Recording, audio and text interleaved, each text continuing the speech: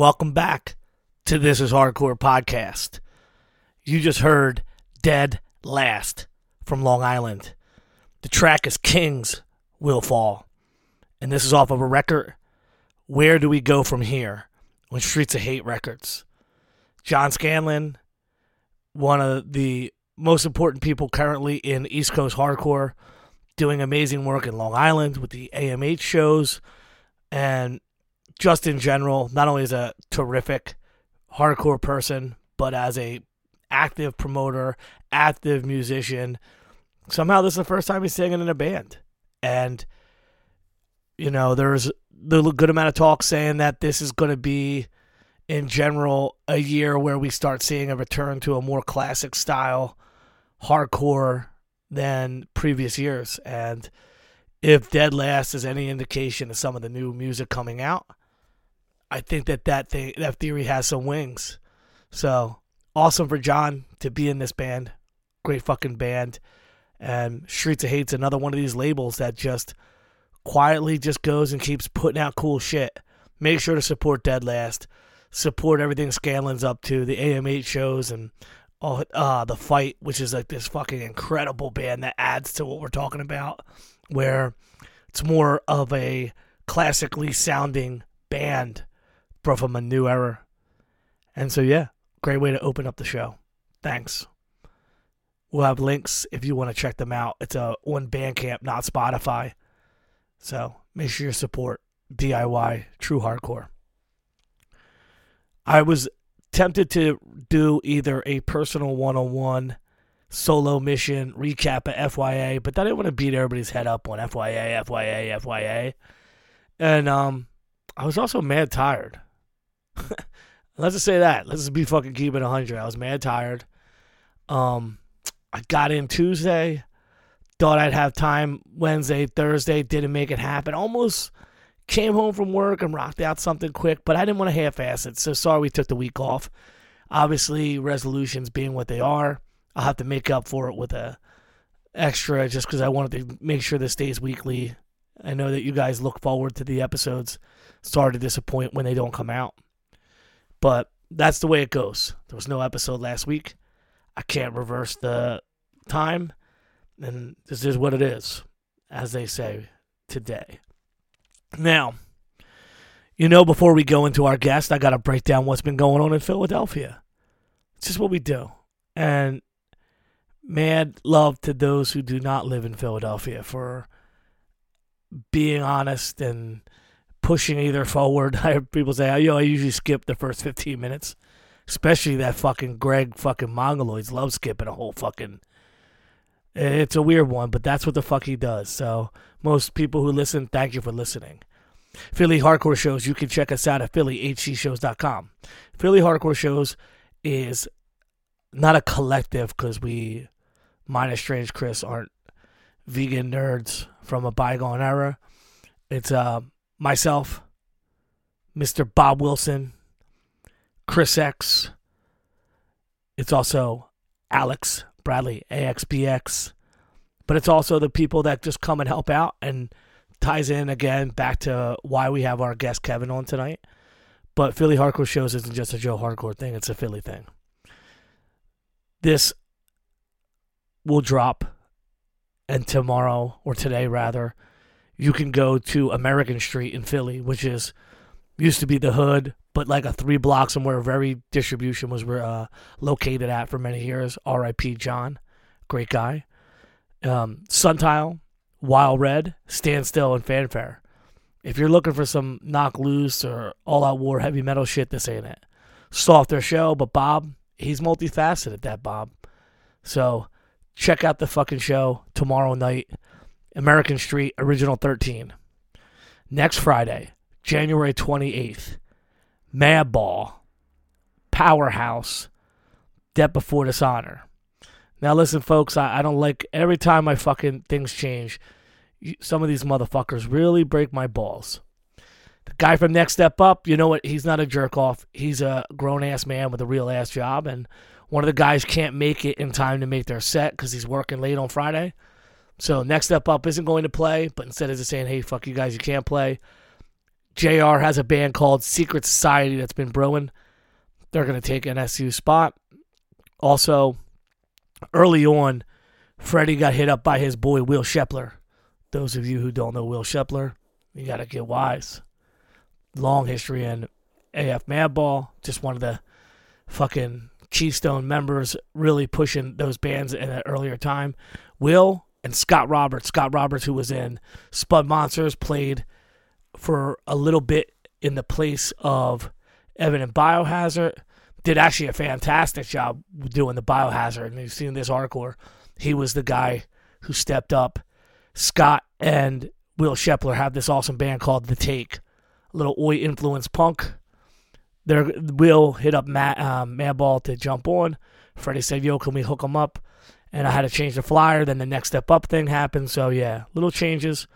But the whole show was Madball, Powerhouse, Deptford Dishonor, Raw Brigade, Secret Society, The Take, Payback, Risk. Be there. The First Unitarian Church. Shows like this don't happen often. Make sure you support this fucking shit. I don't know what's up with these Fridays, but we got a bunch of them. Bob. This fucking Bob puts on a show. One of my favorite bands is also from Long Island. Been around a couple years now, but I still call them like a new band. Hangman. That's right. Hangman Boys are back. Reign of Salvation, Carbonite. Yo, the first show for that band, Live It Down. If you haven't checked them out, had played the opening track on an episode. Fantastic. Probably the best representative of if someone went back and tried to mimic but put a nice little take on the original Integrity sound. Fantastic. And this fucking guy, Zach Elmer, is a fucking big mouth loser from AC and the Down Beach. Now, that's my boy Zach. His band Not One Truth's playing. Check it out. Saturday, February 5th. Oh, it's like Saturday, not Friday. What am I fucking chooch? Saturday, February 5th. We got the Philly Mocha with Hangman, Reign of Salvation, Bob John. We also have Gloves Off. That's our boy Cody. Chris X got this show. It's fucking Gloves Off, the record release party. For me, Cody, if you guys aren't hip to him, Cody Clark, he was just on the Richie podcast, Post America podcast. Check that shit out. This show is Gloves Off, On Site, Model Prisoner, Greater Pain, Grace, and Dumb Ugly. Saturday, February 5th. The Pharmacy. That's in South Philly. It's a Chris X Philly hardcore show. I first saw it, I was like, fuck, we got 2 shows. But then I was like, fuck, look at us out here shining with 2 fucking shows. You know, like, that's what I want to see. I want to see shows for everybody. Big fucking goon guys, more classically hardcore guys. I want to see everybody have shows. I'm glad that we have the ability to have 2 shows in one night. And they're not that far apart, so you can drive or Uber or whatever the fuck you kids do if you want to try to see both. I don't know if you can do it time-wise, but you never know. February 20th. We just announced it officially. Philadelphia. For those who don't know why we call it Philadelphia, I'll give a little bit since we're just talking for a second. Philadelphia was the split CD between Bad Luck 13 and Punishment. But Punishment, my band, if you heard us talk about it a couple times, and with Damien, etc. Our first show was February 20th, 2000 at the Kill Time on a Sunday. Headliner was Bad Luck 13. When I was looking for cool shows to do, and we were talking about doing Punishment shit, it was a little fucked up to be like, damn, 22 years ago to a Sunday, to the exact old day of the year, fuck it, we're doing a show. Boom. So, Dennis's birthday, Dennis and his brother Jermaine, their birthday was a couple weeks ago, and they both turned 50. These twins are the fucking scary old heads from the Philadelphia hardcore shows. And they're 50. Dennis wanted their birthday show. Couldn't make it happen on the exact day. But hey, you know what? Our boy's going to have a show. We're going to have a show celebrating Dennis's birthday. Bad Luck 13. Dude, my boy Matt from Too Damn Hypes on the drums. A lot of guys are coming back for that. It's going to be sick. Punishment OG lineup. We got some more bands on it. Just want to throw the teaser out. That's up. And because of the fact that now this shit's live, or going to go live, I can talk about it, but it's not on sale yet. So if you're listening and it's like 7 a.m, you're ahead of the people that are going to find out 12 when we drop this bitch. Saturday, April 9th, No Good at Goodbyes, the record by Gridiron. We're doing a record release with Tsunami, with Queensway, with Division of Mine, Invoke, and Carried by Six at the Polish Club. I know I jumped ahead because we have March, we got Drain, and we got Pain of Truth and Ingrown at the church Monday, March 14th. We got Converge that weekend before, which that shit's almost sold out. Make sure you go to that. Converge, Uniform, Thou, Full of Hell, October 10th at the Underground Arts. Make sure you go get them tickets. I think there's about 100 or so left. You don't want to miss that one. And also, we talked about it in the last week's episode, the From Within Showcase. Eco Strike playing their last show. Magnitude. Payback doing the record release. Shackled, Simulacra, Warren, Seed of Pain, Burning Strong, Final Right, Beskar, and Off the Tracks. This shit's off the hook. Make sure you support Philly hardcore shows. We have so many more fucking shows to announce. I might have to stop doing this because it's already like fucking 30 minutes. So there it is. Support this shit. Support Philly hardcore. Support This Is Hardcore Fest, which we are going to do in 22. Much love to FYA Fest and everyone who supported in 2022. Bob's already working on the next one, that little prick. And for those of you who sat there and armchair said, oh, this show shouldn't happen, it's not safe. Fuck you. You missed out.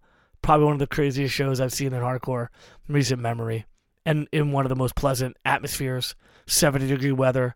Hung on a beach with our friends. Ate amazing Italian food. And you sat on the internet like a dickhead. So fuck you. All right, into our guest. It's safe to say if you listen to the Christmas episode, you may have heard Kevin and I have a short little conversation. In this conversation, you'll understand that Kevin, although not being a member of a prominent band, even though not being someone whose name just sticks out, unless, of course, you go to all the shows. Because if you go to shows, you know who the fuck Kevin is.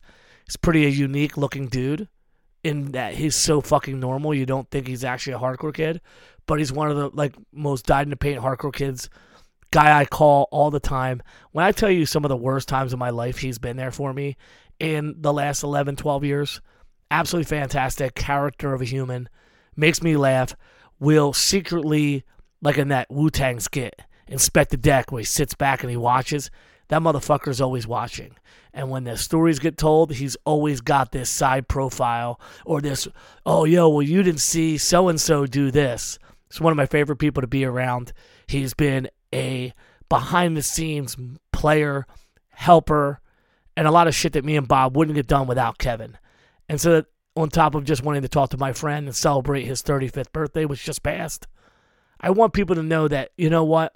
Sometimes the impact you have in hardcore is not just in that you're at a band or you're a zine or you're doing this extra thing. Show up. Put some shit away. Help out. You know what they say? Like, use a little elbow grease. Have a little sweat equity. There's something to be said about sweat equity. There's something to be said about just having an extra hand and its ability to immerse you into what we do. This shit isn't fucking easy. Unless it's the Underground Arts. Everything me and Bob and all the Philly hardcore shows people do is show up, set up, run the show, clean up, break down. It's all on us. So the more hands we have, the stronger our team is, the better our shows go, and we can continue to do more shows. And to be honest, without Kevin Hare's input, without Kevin Hare's presence, without his extra hands, a lot of shit I pulled off wouldn't have happened. And so, let's fucking go. Once again, I if you didn't listen to the Christmas extravaganza holiday show special, please go back. Our guest tonight was featured, debuted in his podcast debut then, and I was absolutely befuddled, amazed, and mesmerized by his abilities to communicate on the podcast medium. And I said, we got to bring his ass back.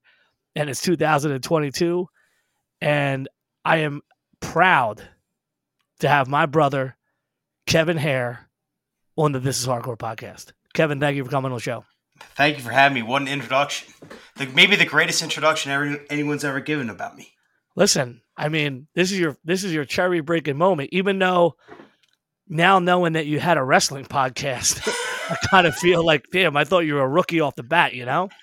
I had a lot of practice on podcasts that probably not that many people listen to, so I'm ready for one that people do listen to. So for those listening, you're wondering, who and what is a Kevin Hare? And for me, Kevin came as part of the whole entire suburban Philadelphia package that began in the world of Letdown, continued with Mother of Mercy, and Kevin is now someone who I actually get bummed out if he doesn't come to a show. He's like in the team with everything that we've done. If you DM Philly HC shows at Instagram, more likely you're talking to Kevin, not to me. Or getting ignored by. And so, it comes to no surprise that sometimes there are people who maybe don't have all the, hey, I went on tour stories, or, hey, I was in a million bands, but I don't know if there's someone in our like group that doesn't bring me more happiness, joy, or drives me fucking nuts than you. And on top of it, between all the funny shit that goes on, like the shit where you busting Sonny's balls behind his back, different things like that, all that shit cracks me up. But just in general, you probably are one of the most knowledgeable people when it comes to bands and stuff like that. And I love that you're still keeping yourself hip to all these bands. And just as basic, awesome dude that hangs around with us, I just wanted to bring you on the show. So I personally don't know your origin story. One day you just appeared in front of me, and I had to deal with the ramifications of your presence. But let's start at the beginning. Like I can't wait to hear about you growing up, what your parents were listening to, how that turned into what you fell into. And since you listen to the podcast, you know the deal. So start going. Yeah. So my parents, I grew up in the suburbs, pretty normal suburban upbringing. I mean, honestly, it was so normally suburban that I didn't really realize that people didn't grow up like me, because it was just so like normal. And so my parents always listened to music, and they're a little bit older. So it was a lot of like 60s music, 70s music, the Beatles. My dad is really into like folk and blues. My mom is too, but she's kind of a little bit more like just the Beatles and that type of stuff. So the first music that I ever got into was like that type of thing. The Beatles, the Beach Boys, whatever. And I'm talking about like second grade, probably third grade, that era.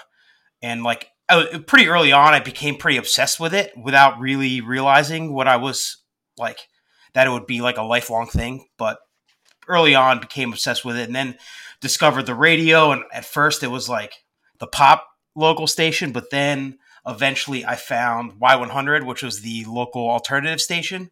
And from there, kind of my life changed forever. That would have been like 9 or 10. And then I was just all in from there. So it was pretty, as far as like pre-punk and hardcore, it was pretty normal, I guess. But not the same type of music that I listen to now, for sure. What was your first medium, cassette tapes, or were you at CDs at that point? I definitely had some cassettes. That was like what I would have gotten first. But I got a CD player, I think, when I was like around 8 years old. And so I absolutely remember buying CDs. Like I remember the first CD I bought was like a Beatles CD. But I can't remember ever buying tapes. So for all intents and purposes, we can say that CDs. I remember Y100. I'm actually surprised it went out to the suburbs. Yeah. Oh, yeah. It was. I mean, to me, that was like gigantic. I know that some people talk about the local stations, and they talk about 94 WYSP, which was like the more metal hard rock station. But for me, that was secondary. I was listening to Y100 all the time. And you talk about cassettes. I was doing that thing that I think that everybody was doing, where you just go buy a bunch of blank cassettes, and any song that came on the radio that you thought was cool at all, you would just scramble to try to record. And I would do that I wish I still had those tapes, because I'm sure there would be a bunch of ridiculous things on it. But I was just, obsessed with just anything that was cool, just capturing it and then listening to it back. Now, since your parents were hip to music, were they taking you to any concerts, or was it just listening to music at the time?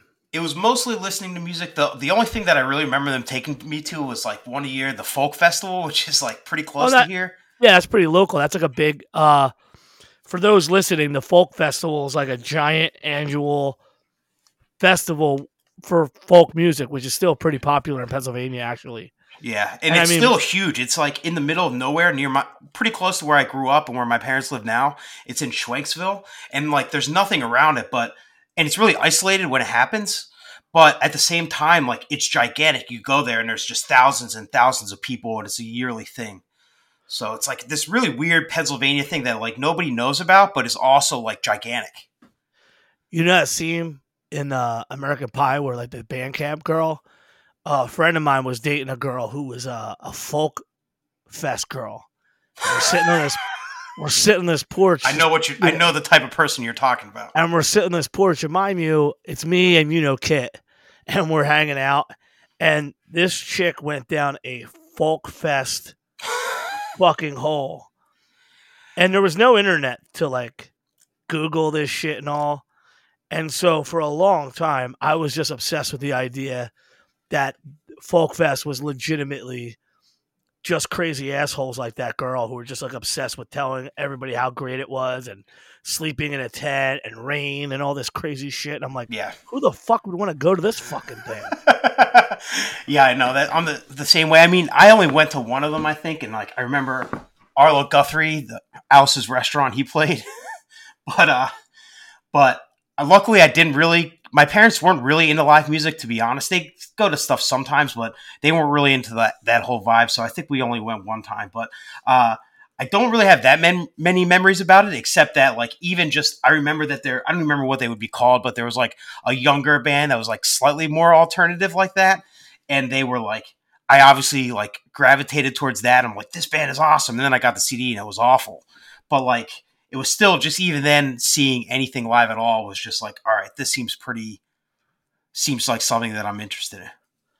Now, for those listening, Kevin has 0 tattoos. It's too late to start now too. One would you can always start. We'll get you one right in the middle of your fucking forehead. It'd be fucking great. But I can't believe unless you tell me otherwise that you rolled into whether it's high school or middle school and people thought you were anything but a freak, but not like a freak because you had a mohawk, but a freak, but like in that original Revenge of the Nerds movie, kind of freak. Yes, so I would absolutely agree with you. I was that freak. I mean, you know me, I'm pretty laid back, so I was able to like get along with almost everybody, but I was too weird for all the normal people, and I was not weird enough for all the like punk people. So I just had this really weird in between where like, you know, I was kind of outcasted by the normal people, and I was also outcasted by the people that like I felt drawn to. So I kind of like in certain ways I just kind of felt not like completely alone, but just like what the fuck? I want to, you know, I'm getting into this type of thing in like high school. I'm like, oh yeah, this will be cool. There'll be more people into like I was just starting to get into punk and DIY and all that type of stuff then, and then all of a sudden I have the punk people making fun of me for like wearing a Dropkick Murphy shirt and stuff, and I'm just like, shit, this sucks. I got nothing. So it was just kind of a lot of going in from there and just kind of discovering stuff by myself because there was, like I said, I was just this weird, too weird for everybody, I guess. So what were you vibing on when you got to that time frame? Like what were the records you were listening to? Was like what was going on in the area? As far as the records and stuff I was listening to, you know, everybody got into hardcore through punk or metal, especially a little older. I absolutely got into it through punk. So I was into like Green Day and Blink-182 and that type of thing. My first concert was Blink-182 at the Electric Factory. And, but then, a major, like, I didn't even realize it was life-changing, but it was life-changing was I was on the school bus and, Brian Hexter, who you know, he works for like R5 and does stuff with This Is Hardcore. We grew up together. Like I've known him since kindergarten, and he was like, check out the CD. It was a Fat Records Volume 4 CD.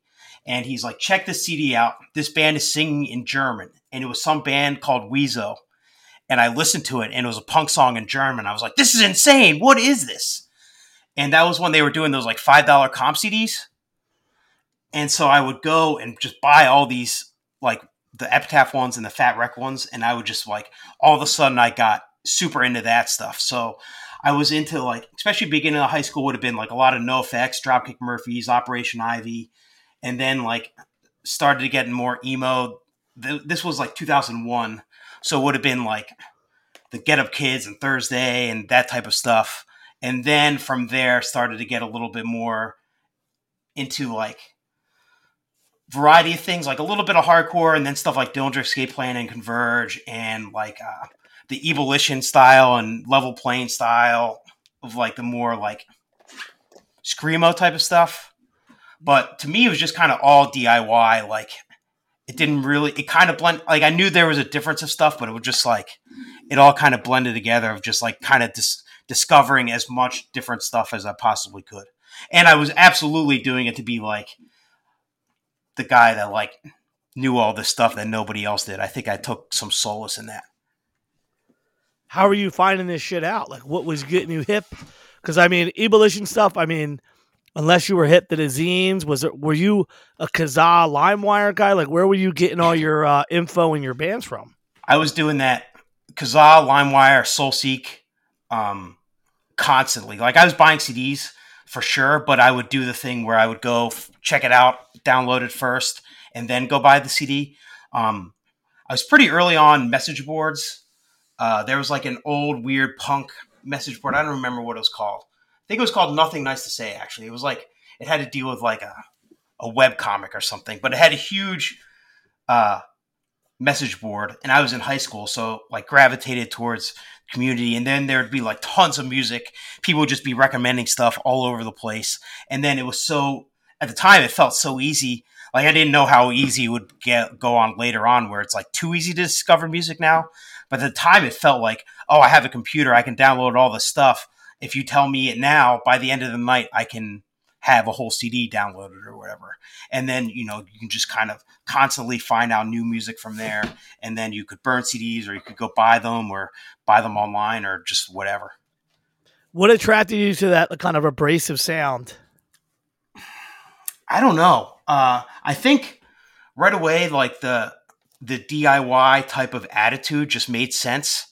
And just like the idea of just doing everything by yourself and like being angry and faster. And it was just, I think it was just all those things of just like, I became very much, I find this funny now, but in the high school, I was definitely like, fuck the radio sucks. And I went from like, to like not listening to any major label stuff. I think it was mostly just like the aggressiveness and the pureness of it, and just the idea of like, I'm going to do this thing and it doesn't matter if anybody else likes it or not. And I think that is really what drew me to it. It's kind of hard when something becomes so ingrained in you. It's like hard to figure out why, but it just was one of those things that like screaming stuff took a little while for me to click, but at least like the idea and the aggression and the snottiness and all that was pretty early. So I guess my question would be, is this your only interface with the music is still just the internet and people in high school? Like, when does this, or I should say, how long does it take you before you get hip to the shows? Like, even if the small hall shows, because Pennsylvania, especially that area, was littered with hall shows. Yeah. Like, how long did it take you? A little bit longer. It took me a little bit longer than some other people. I think, again, part of it was like I said, people like, I felt kind of weird going to that type of stuff. So, probably in the middle of high school, I would find out of local shows that were around my area. Like, there was a place, the Trap Y, which was a huge gym, and there would be local shows there all the time. And you could go there on like a Friday night, and there would be like 300 or 400 kids there for all local bands. And it'd be tons of kids from your school, then a tons of people from like other local schools and stuff. And you would just go, and it was like almost like a different world, because it was like 5 minutes away from my house. But you have just hundreds and hundreds of people there. And like I said, it was mostly local shows. I mean, that was where I first saw Strength for Reason and Wisdom in Chains and some other bands like that, like a lot of the East Coast.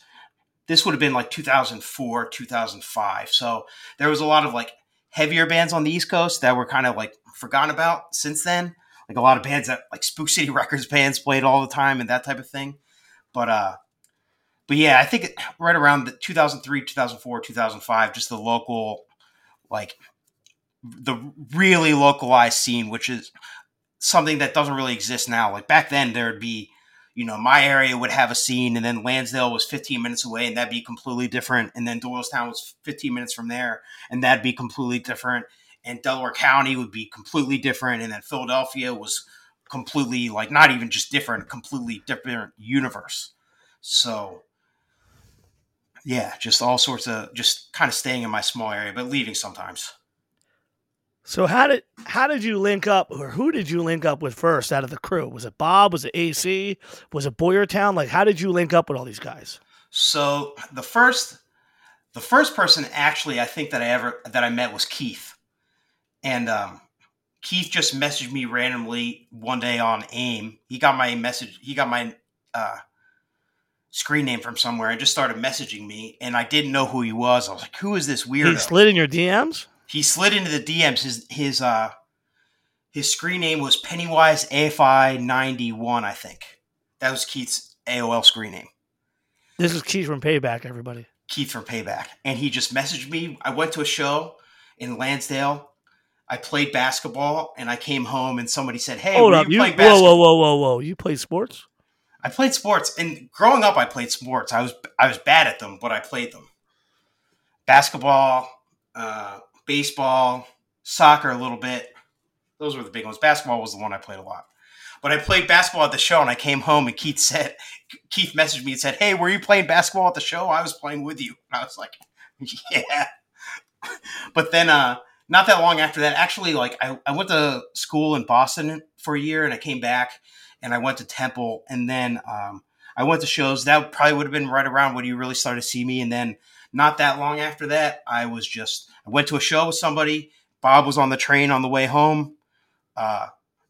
He tried to convince the conductor on the train to stop in the middle of at like a stoplight and just to let him out. And she wouldn't do it. And he was just arguing with her a lot about just let me off the train. She wouldn't. And that was the first time that I actually met Bob. So that would have been like 2007. I'd seen Letdown and stuff before then, but I didn't actually know him. The first time I saw Letdown, I thought he was a complete dickhead. But then I don't think that's unfair to say. That's a good. But the last time I saw Letdown, I'm sure I also thought that he was a complete dickhead. So it's not like that much has changed.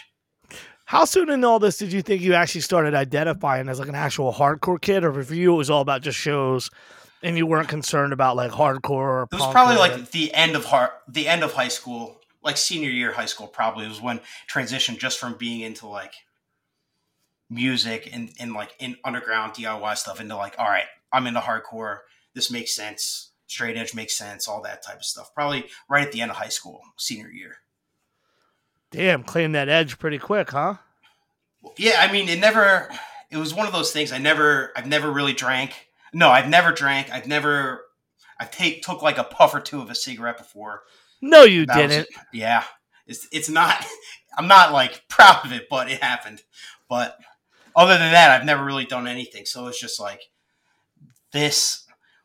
At first I kind of thought of like, I don't need to put a label on myself. But then I was like, you know what? This actually is pretty sick. So then, from then on, at some point in high school, it was straight edge. And then here I am. I'm going to turn 35 tomorrow. And I don't see any reason why I will never be. So for me, I wonder, especially as a high school kid in the suburbs, like, for those listening, this is pretty much like as a normal America as you can get. Yeah, really normal.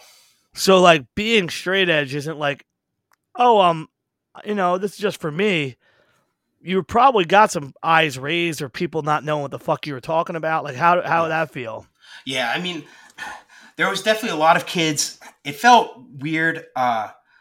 There were definitely a lot of kids would start to drink and start to do that like smoke or whatever. A lot of my close friends weren't really, but then some of my some of my friends didn't, and then some of my friends like went really hard, and it was like a little confusing because I'm just like, this doesn't make any sense. It's stupid as fuck, but it was just one of those things where it's like, I don't know, it just always felt normal, and like even if people gave me it didn't make sense to people, especially like when my first year of college, I went to Northeastern, which was like That's a party school in Boston. It's a party school in Boston. It's all like, I came from the suburbs, but it's like that's a different level of like upper class, upper middle class, and that was where like I got through high school okay, but then there is when I just looked like a complete. People thought I was a complete freak for not like, yeah, I don't drink, it's stupid, and they'd be like, these are people that are like on a Tuesday night, even before then in high school, they'd be getting like blackout drunk and like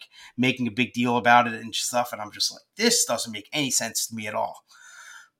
And so like seeing people like, almost die, or feels like almost die, like just passed out beyond belief, just like throwing up everywhere. I'm just like, I got through high school okay, like I said, but then first year of college, that was like this.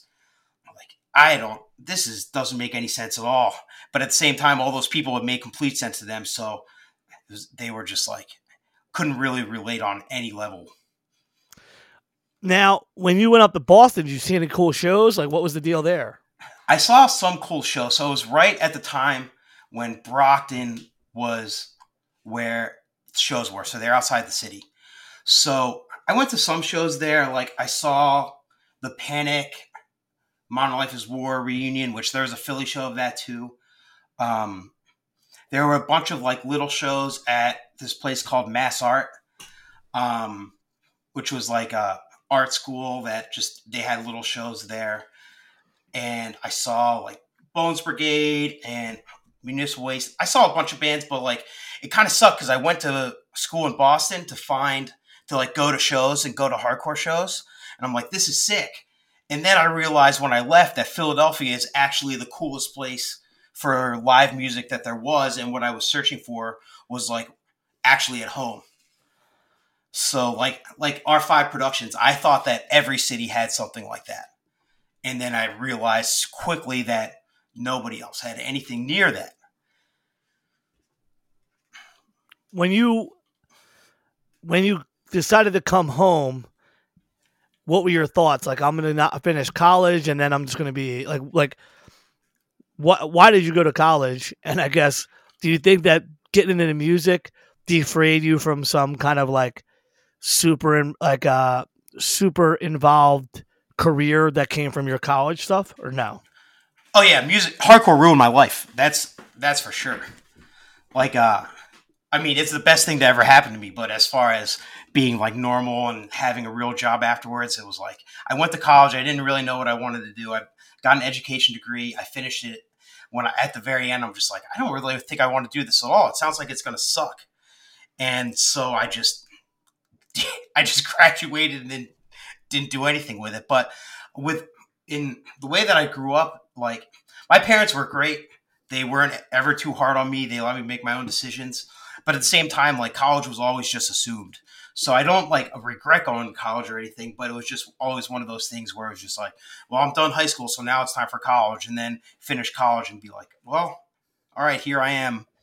I don't really know what to do at all. So then I just got a job at a screen printing shop that dealt with music and was like, well, this is cool. It involves music, even though it was like kind of removed a little bit from the idea of it. But it was just like, do something involving hardcore music or do like a normal, you see everybody else doing those, like they get the office job right away. And now I have an office job, but at the time it's just like, I don't know. It just seems so boring and lifeless. It's like, I don't know at all what I want to do.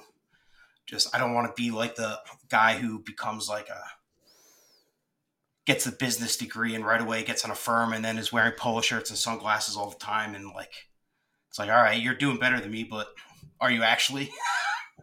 Well, that's what I come to know you. Like again, there's no big mohawk. You don't have the giant tattoo on your neck, but you're as punk as it fucking gets.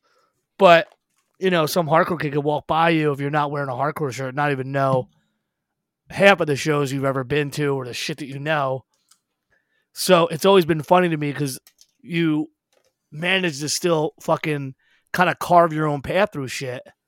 As you said, you're turning 35. My man's a house owner. I mean, you're still killing it in life. But I wonder if young Kevin was just kind of like, I'm not even worried about anything because fuck it, I just want to deal with shows right now. That was essentially it. Not necessarily, like I said, shows were something that came like a little bit. They were like a really abstract idea to me for a long time. And I can't say that I regret that because like I didn't know, you can't change anything. So like I don't regret it, but just the way that my natural progression was, the actual shows, like I went through stuff through high school, but like it would be like few and far between, like, 2 or 3 a year, a little bit more than that, the local ones. But like, but yeah, like like I went to school in Boston because it was in Boston. I didn't think about what the college was. Like, it was like, all right, Northeastern seems like a pretty good school. I didn't, it's like it's like a really good school and it's expensive, but it's, like, it's all, the people that go there is like engineers. I went there for journalism at first. I'm like, I'm going to be a journalist. I'm going to write about music or do something like that. It's going to be cool. And then very quickly, I'm like, fuck this. But yeah, like I said, I chose college because of music, not anything. Like if I had gone to any school in Boston, I would have gone there just because it seemed cool. I liked American Nightmare and that type of thing. And it's like, all right, cool stuff's happening in Boston. And little did I know, I didn't realize that actually way more was going on in Philadelphia. So talking about Philadelphia, when do you think that you got locked in with like what is now like the squad that we roll with? The Agitator, Bob Wilson, the whole thing. Like, when do you think you had your moment where you just like joined their like the world? Like, what do you think it was? Like, what do you remember what it was? Yeah, it would have been in college for sure. Probably like 2007, 2008. Like I said, I met Bob, and pretty soon after I met Bob, I have no idea why, but we just clicked right away. And like, this was when he barely had a cell phone or would be on the internet every once in a while. His screen name was Buff Bob on AIM. And he would, like, I don't know why, but we just started hanging out all the time. Or sorry, we started texting and talking all the time. And then he moved to the city. And after that, it was a wrap. We were hanging out like every single day. And I had become friends with some of the like Michael Morrissey, who's from Chicago, and he like was involved in the hardcore scene there. He was my roommate, and a lot of the kids who were in Force Fed, they moved to Temple. Ambrose from Maryland, he moved there, so we started hanging out together. And then, were you a French Street straight edge guy? Oh, I was original French Street. Oh shit! So go through that house for us. So this was a house that was it was a really, around Temple is a really bad area. But it's a lot of young, dumb college kids move there all the time. So, of course, what happens is that people buy up the dilapidated houses that are around, shittily remake them, and then rent them to dumb college kids like myself. And so Michael Morrissey and I, we rented a room that was on a third floor and was pretty bad. And then, but we were like, well, we're here, so we're not going to get out of it. And then later on, our friends, Ambrose and Rye and some other people, they moved into the apartment that was on the second floor. And the first floor was completely disconnected. So for all intents and purposes, it was a house. And on the second floor, they would do shows there. There was like a 6-month span that they would do shows there. So like War Hungry played there and Kingdom played there. There was a Freya show that I wasn't at. I was at that show, the Davin band show. Yeah. And there was, I think, Balance and Composure played there. And there was some other, I think there was a Rock Bottom show there, and it was straight up the living room of a second floor. So you hear about basement shows, but this was just a second floor show. And it was pretty sick. It was right on Temple's campus, and you just walk downstairs. But your apartment was separate, so you don't have to worry about anybody going up to your place. But yeah, it was like have shows in your house. I wasn't the one doing the shows as much, but like they were there. And then yeah, we were all. You talk about the crew and stuff. Everybody just started hanging out all the time. Agitator started to come in a little bit later because they were from. Now the world feels so small. They were from pretty close, but at the time it felt like their Boyertown was completely insanely far away. So they just started coming to shows and then became friends with them. When I graduated college, I would just come down and hang out with them all the time. And then it kind of just, Bob and I would still just always hang out every day, but it kind of shifted to hang out with all the Agitator people and Keith from Payback and that type of stuff. And that was what kind of became the Philadelphia squad, I guess, at least the younger suburban now in Philadelphia squad. Now, were you guys starting to travel as like a group? Like, were you starting hitting fests? Like, what was that activity like as you guys are learning more and more bands are coming around? Like, what was the activity like as you're trying to manage to get through college at Temple while being like a full-time hardcore kid? Yeah, we'd go stuff like there'd be shows in Harrisburg at the championship. So that's like 2 hours away, easy. We would do that. Then started going to Wilkes-Barre shows, would do that. United Bloods would do that. New York every once in a while, but going to New York, even though it's not that far, it's such a pain in the ass. So that wouldn't be as much, but anywhere from like Baltimore to New York, New Jersey, there's tons of shows. It was just like every weekend almost going, just traveling. And it would be like almost the same squad, but you might have a different person here or there, a different person driving, but just like, all right, the show's going on, let's go there. And it was not even a big deal. Just like, all right, there's this show happening. It's not that far. Let's go. Waxing nostalgically on this, did you even think you were aware of like the good times you were having, or did it all go so fast you never had time to reflect? I think it all went so fast. It's one of those things like, and like things aren't that different now, but they're different. And so like even where we're like now, it's like I'm a little bit older. It's not quite as much the same. Going to show on a weeknight is a little bit more of a pain. Like at the time, it was just like, oh, this is going on. And then also like I know that there go lulls up and down, but like the late 2000s, early 2010s, like were kind of pretty sick, especially like when there would be shows in like Shelton Church in New Jersey, and then there'd be shows in Philadelphia, and then there'd still be some stuff at the championship, and then Baltimore. Like there would be all sorts of different places that would have big shows all over the place. Wilkes-Barre was like getting to be incredible, and it was just like it was pretty awesome where you could go to these different places and everybody had a similar mentality. Like it was all very DIY. Like it wasn't these big. It wasn't like venues. It was just like everybody had the same mindset. It was just you were in a different area and you had a different scene. So there'd be a little bit differences there, but it was all the same ideas. And that was what, like, that really resonated with me and still resonates with me. And that's like what I think hardcore is. Now, when you look at this, think about all the things you just said. Like, there are so many bands like Title Fight, Trapped in a Race.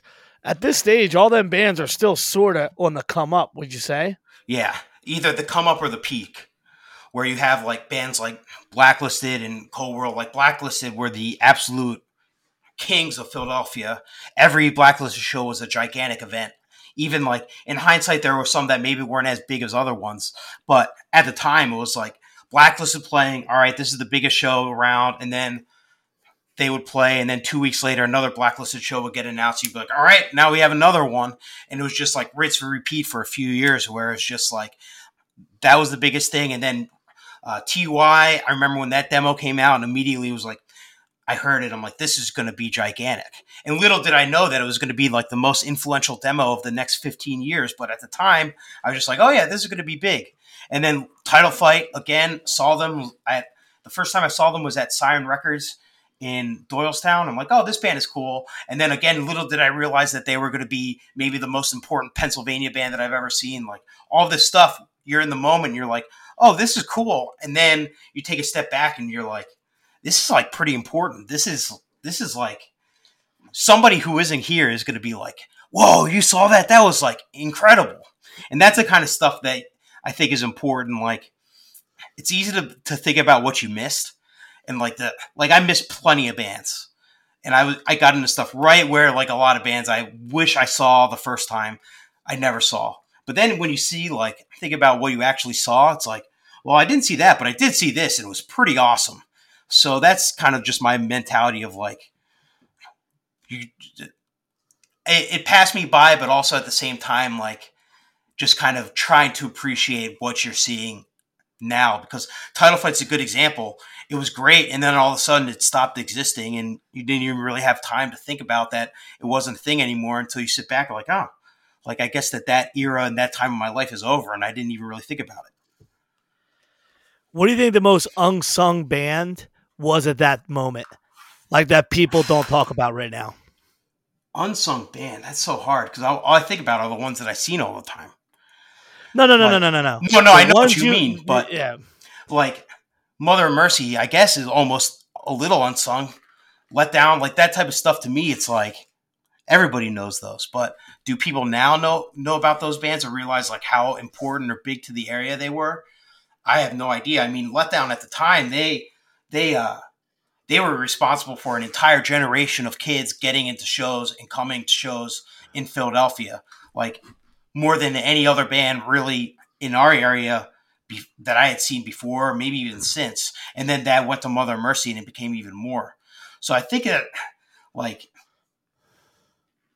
I feel like those are like obvious answers and maybe aren't that unsung, but like for people that are younger, like my age in Philadelphia, Agitator, like a band like Let Down was gigantic because that was just, they played whatever songs that, like, they were fast, no bullshit, didn't care.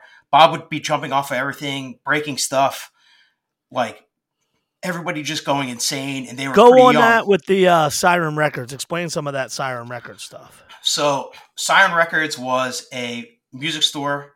I didn't really know it as a music store. I never went there before it was a venue, but they would do shows in the record store, and it was a big record store. So there was like a year or two where there'd be tons of shows there. There'd be big Cold World shows and Title Fight all the time. There was that Trash Talk played there a lot. Let Down would play there a lot. You kicked me really hard in the stomach during Let Down playing there because I threw toilet paper at the ceiling and you kicked me in the stomach, looked me dead in the eye and said, "You're a fucking idiot." But yeah, it was just a record store and they just started doing shows there, and all of a sudden in our area, Doylestown kind of became the focal point. And I'm not from Doylestown, so for me it was like a different world of like, oh shit, there's stuff going on here. And then that led to the Moose Lodge, which there'd be tons of shows there too. Madball played there. There was that incredible Have Heart, Ringworm, Pulling Teeth, Rival Mob, Mother Mercy, a few other show there. There'd be like all sorts of stuff, and there'd be like 400 kids who would all travel to Doylestown and Siren Records and the Moose Lodge and that type of thing. And it was like for a little while there'd be a bunch of Cold World shows there. For a little while it was like the center of our area. It wasn't as much the city. It would be like the shows that were out there. Yeah, I remember that Ringworm show at Have Heart. There was hundreds of you little assholes out there. It was awesome. I was actually just talking about that show the other day. The Ringworm set was like one of the best Ringworm sets I've ever seen. It was like, it snowed afterwards. But yeah, there are hundreds of little assholes there at the show, just making your life miserable, I'm sure. No, they didn't make my life miserable. Just, like, it was like traveling to a secret world. I'm like, who are all these little fucking assholes? Yeah. And that's the thing with like the suburbs. There would just be tons of kids everywhere you went, and they'd all be different, and like people wouldn't travel. But within that specific scene, there'd be like tons of people. And that's something that, like, just with the way that big venues are and cities are now, and what the internet and stuff doesn't happen as much now. But it's still. There was also a weird thing with the Philly suburbs because there was like suburb on suburb beef. Yeah. Yeah. They would all, like, Lansdale and Doylestown wouldn't like each other. And then I'm sure that I was from the Collegeville, Phoenixville area. They were kind of, they also didn't like the Doylestown area and stuff. And then I became friends with Doylestown people. So then I was in the middle and all this dumb area stuff. that like in hindsight is silly, but at the time it was like, I guess everybody was very territorial. And also the way that like bands like Letdown looked at hardcore were completely different than other bands in the area will look at it too. So like it was just like, especially they were very confrontational. So if they would rub people the wrong way, then it would go sour pretty fast. But I became friends with them right away, and I was like, these guys, this is awesome. Like, yeah, breaking stuff and being an asshole is like kind of fun. So right away, it was like, this is where I'm at. That's the thing that I loved about you is, again, like you're not the kid who's trying to be an asshole in real life, but you were deeply associated with all the chaos that Bob would start. Yeah. I'm kind of the guy that just kind of stands around when all the chaos is going on. Like I'm there in the center of it, but I'm just kind of like, all right, I'll just let everybody else do this, and then I'll just dwell on this. Yeah, it was a weird time because like you said, like Letdown was wilding out. There was people that I don't know if it was out of jealousy or if in general people just weren't really feeling the chaos or just like, oh, it's not our band, so we don't like it, that kind of deal. But the suburbs had more beef with the suburbs than the city had with beef with suburb kids at that time. I know. Mainly because the city hardcore shows were mostly suburb kids. Yeah, the city, like straight up, were all hardcore suburb kids. And then you add New Jersey and stuff in there too. So it was just like a meeting place for everybody else. And then but I think probably because of you, there wasn't as much like, it wasn't as much of like all the suburban places coming, and then there'd be this big summit of like people beefing and hating each other there. They would just go to the other places in the suburbs, and then that's where it all would happen. Philadelphia was like the treaty zone.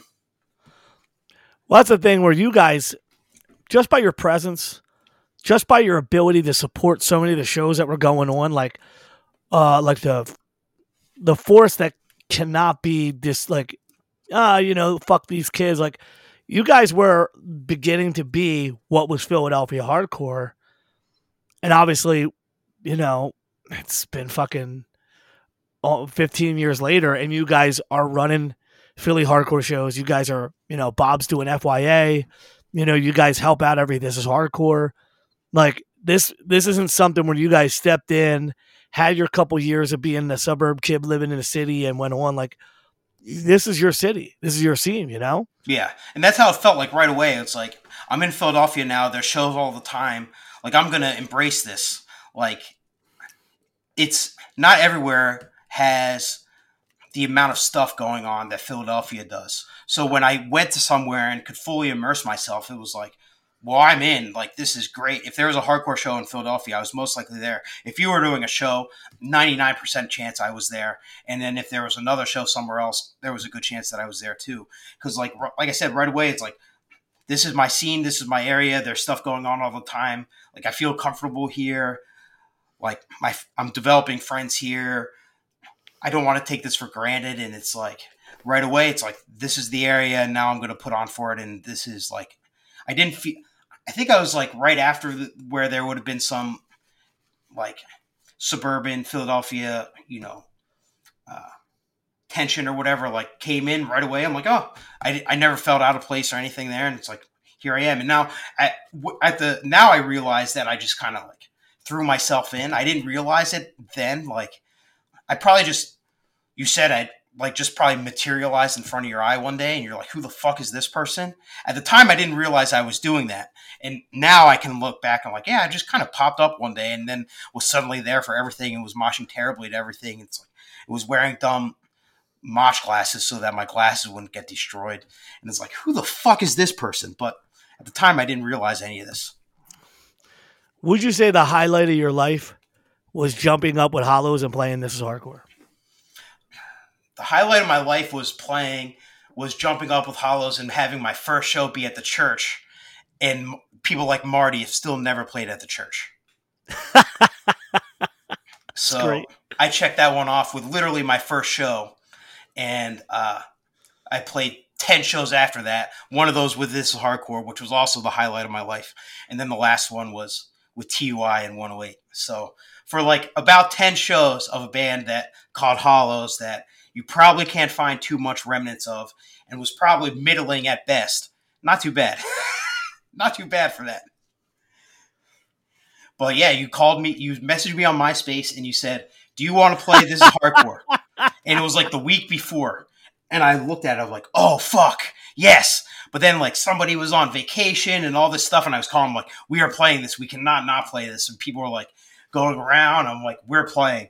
And then I messaged you on MySpace. I called you. You didn't pick up, so I'm like, well, I'm probably bugging this guy. Like, you intimidated me for good reason, but you intimidated me. So I'm like, he's not going to pick up. He's going to be so mad at me. You never responded to the message. You never responded to the call. And a few days later, we were on the flyer, or we were on the MySpace. I'm like, all right, I guess we're playing. I love that it was MySpace. Yeah. Fuck. And then we played, and multiple times that weekend, I would be like, hey, Joe, thank you for letting us play. Hey, Joe, if you need somebody else to chair our merch table, feel free. And then both times you would just look at me and just yelled at me, absolutely yelled at me to shut up. I'm like, well, all right, that's it. And then people in my band would be like, can you check with Joe about something? And I'd be like, nope, you can check with Joe about something. Oh, it checks out. Checks out. It checks out. Especially them early, those early This Is Hardcores, man. Like, I was wound way too tight. And, yeah. I mean, for me, and it's not to say quality over quantity, but I really fucking hate a world where someone who is so dedicated to hardcore and putting on for everybody, supporting every band, moshing for every band. If you got a fucking band, your band's going to play. That's how I look at shit. Yeah. Especially when you're supporting hardcore as hard as you were. It would have been a fucking travesty for me to like look for some cool guy band or something. It's like, no, we had a spot. You know, same thing. We had a spot on the church show when we were doing that 108 Trapped on the Ice thing out there. There was a spot. Like, it makes sense. You know, like, people kind of resented me because my friend booked the church show. It was the Modern Life is War last show. And people at the time were like resenting me, like, oh, it must be nice to have friends. But I'm just like, well, yeah, it is nice to have friends because I actually go to shows and like talk to people. It is nice to have friends. So it's reciprocated now. Like, I go to shows, I become friends with people, and now they have a cool show and they say, oh, your band should play. It should be your first show. And I go, fuck yeah, it should be my first show. Let's go. Well, that's the thing, isn't it? It's like, if you're supporting the hardcore scene, you're putting into the community. So when something's going on and you got something to add to it, you know, I mean, yeah, there's always going to be some cool shit, but like, you can't sit on your hands and be a band that's like, oh, and this something happens now more than ever. It's like, you see it now a lot. Well, like, you know, one guy from the band, and then 4 dickheads show up with them. Like, who the fuck are these assholes? Oh, that's the rest of my band. It's like, well, why aren't they at shows? Yeah. Or once you become a band, you stop moshing, or just that type of thing. And it's just like, I mean, being a band isn't the end of you being like a normal hardcore kid. It's supposed to be like the continuation of you being a hardcore kid. It's like the next step up. So like, I think that sometimes it's like, once you join a band, still go to every show, mosh to every band. Like, that's what makes it fun. Yeah, I think for me, when I see these younger bands, I want them to understand, like, you know, like, it's Why Hesitate we love. Jack's out there, Jake's out there, you know, they're all out there getting it. Yeah. Another one is like Ben Stuckey in Spiritfall. He moshed every band. So it's like, of course your band's like, you know, people will help your band out because like literally every single band people are you're moshing to.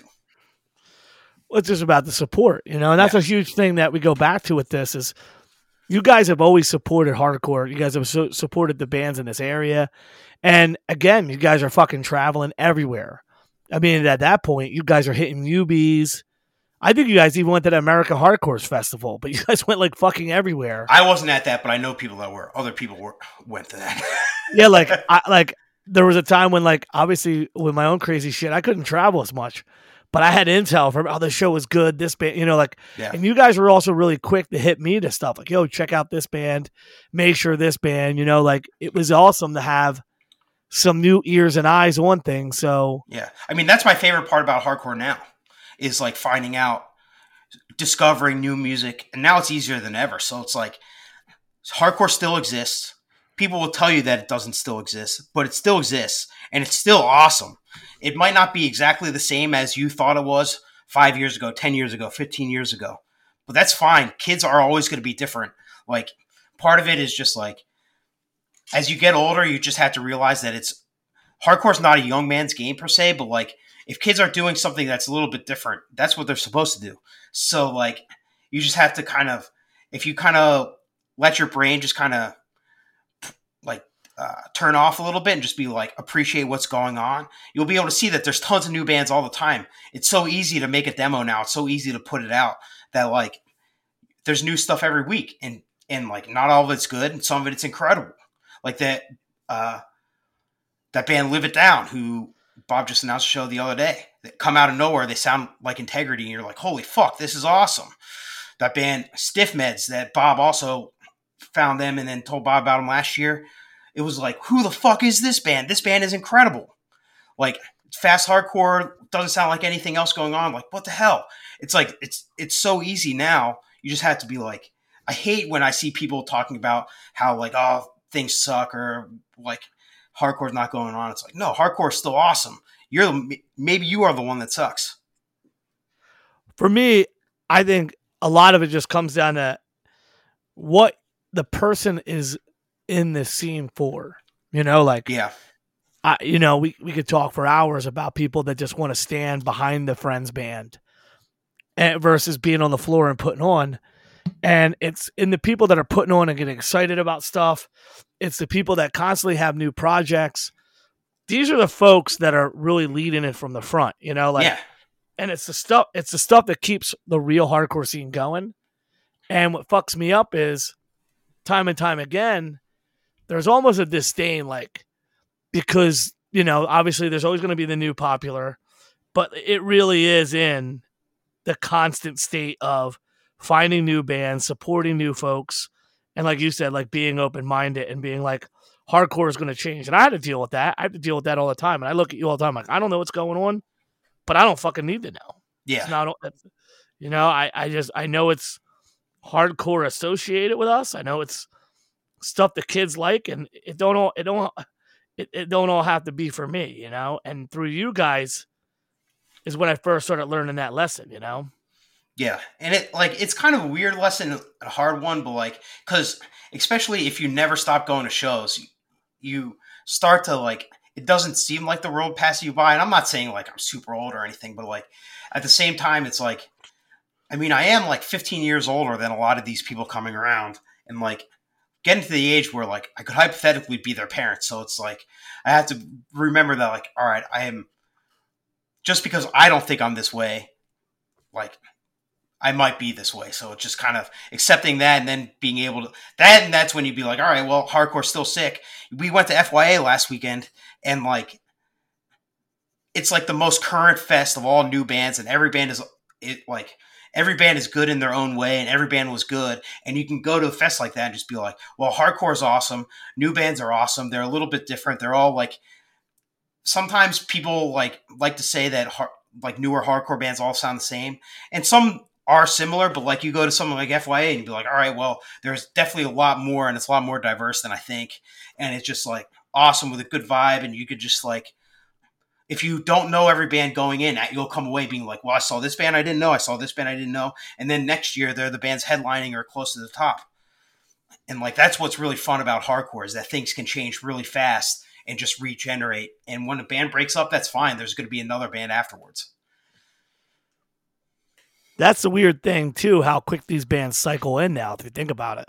Yeah, they cycle in all the time. There'll be new bands who'll be like, this band is incredible, and then they'll do an LP, and then they'll break up, or you won't hear from them again. And you still listen to that record and still be awesome, and then there'll be another band that does the same thing. Well, I also think, maybe I'm fucking crazy, I think that's the way, sometimes there's an argument made that some of the best records are made by bands who only had one record. Yeah, I mean, a lot of times the band or the first record or the demo, like, that's what people go back to. And because I guess there's probably something like in the beginning when you're really excited and energetic about something, is in some ways when you can make like your most like earnest stuff or whatever. You don't overthink it. So like that's the other thing with hardcore is like bands don't overstay their welcome, and it's always regenerating, and that's what makes it fresh.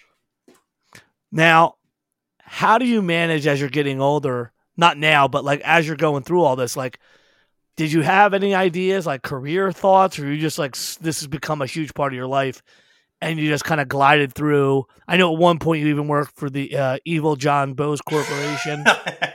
I worked there for a while, and for a while I thought that was going to be a career, but it didn't work out, and that is what it is. But as far as careers, like I worked there for a while, and it was cool to be involved in like my hardcore like revolved around my everyday life, which was awesome. And then it kind of revolved around my everyday life too much, where you can't really go to shows and separate your job, and you don't realize that when you start. Then after that, I got a logistics job, and I thought that might be a career, and then that fizzled out, and now I'm like kind of involved with like the pharmaceutical industry, and I just started that job, and that might be a career job. But like job was always secondary. It was always going to shows, hang out with my friends, hardcore, and then I'll figure out something that'll be like help me get by, whatever. And then as long as it doesn't like detract me from going to shows or do whatever, go from there. Let me derail you for a minute. Yeah, derail all the way. What's the first wrestling match you've ever seen in your life, if you can recall? The first wrestling match, I can't remember the first wrestling match that I ever saw, but the first one that really resonated with me beyond a casual level was the Mankind versus Undertaker Hell in a Cell match, where Mankind gets thrown off, which you've probably, even as somebody who's not as into wrestling, I'm sure you know that match. I'm very well aware of that match, Yeah, actually. Yeah, of course. Yeah, that was the one where I watched. I'm like, what the fuck is happening? So when would you start? Because wrestling's a big. You're a big wrestling mark, actually. I love wrestling. Yes, wrestling is my hobby, I guess. Not actually wrestling, but enjoying. Yeah, you're a super fan. You're a mark. Mark. I get it. So here's the question: is like, how old were you when you saw that? Well, I was like 10 or 11 then. But when I was younger, I had a babysitter that got me all sorts of wrestling figures and cards and stuff. So my parents hated it and they wouldn't let me watch it. I didn't know how to watch it. But it was like kind of ingrained very early with like Hulk Hogan and Ultimate Warrior figures and all that type of stuff. So it was kind of a thing that was there, but I didn't know none of the I was young, like right after the Hulk Hogan era. So like when I was a kid, it wasn't as big. And then when the Attitude Era hit, then that's when I really got full blown in. So like 10 or 11. I'm Stone wondering, Cold Steve Austin and all that stuff. Oh, okay, that's the era. Yeah. Now that you're a little older, do you go back hard, like the same way you would go back hard on hardcore stuff and check out old matches, or have you long kind of scoured the archives for all the old school shit? Oh, I watch old stuff all the time. I think the way that my personality is kind of obsessive with certain things. So like with hardcore music, I'm always trying to find new stuff. And then it's the same with wrestling, where it's like you think you know one thing, and then you find out about another old guy, different guy, and then you want to find out his stuff. And then from watching that, you find out his stuff. And then you find out that there's stuff in Japan, and there's stuff in Mexico, and then there's stuff on the indies, and that's like almost like DIY, almost like hardcore is. And then you can relate to that on a different level. And then it's always just kind of figuring out new different stuff. So there's a lot of stuff going on. It's much like hardcore. It's kind of funny. The wrestling communities, hardcore communities can be similar, where some people are like, oh, wrestling sucks now. But then you'd be like, well, wrestling doesn't suck. It's just different. You have to realize that it's different. You have to adjust your expectations and what your tastes are. And then from there you can enjoy it and like, you know, ignore certain flaws. And then whatever the good thing is, you'd be like, oh, this is sick.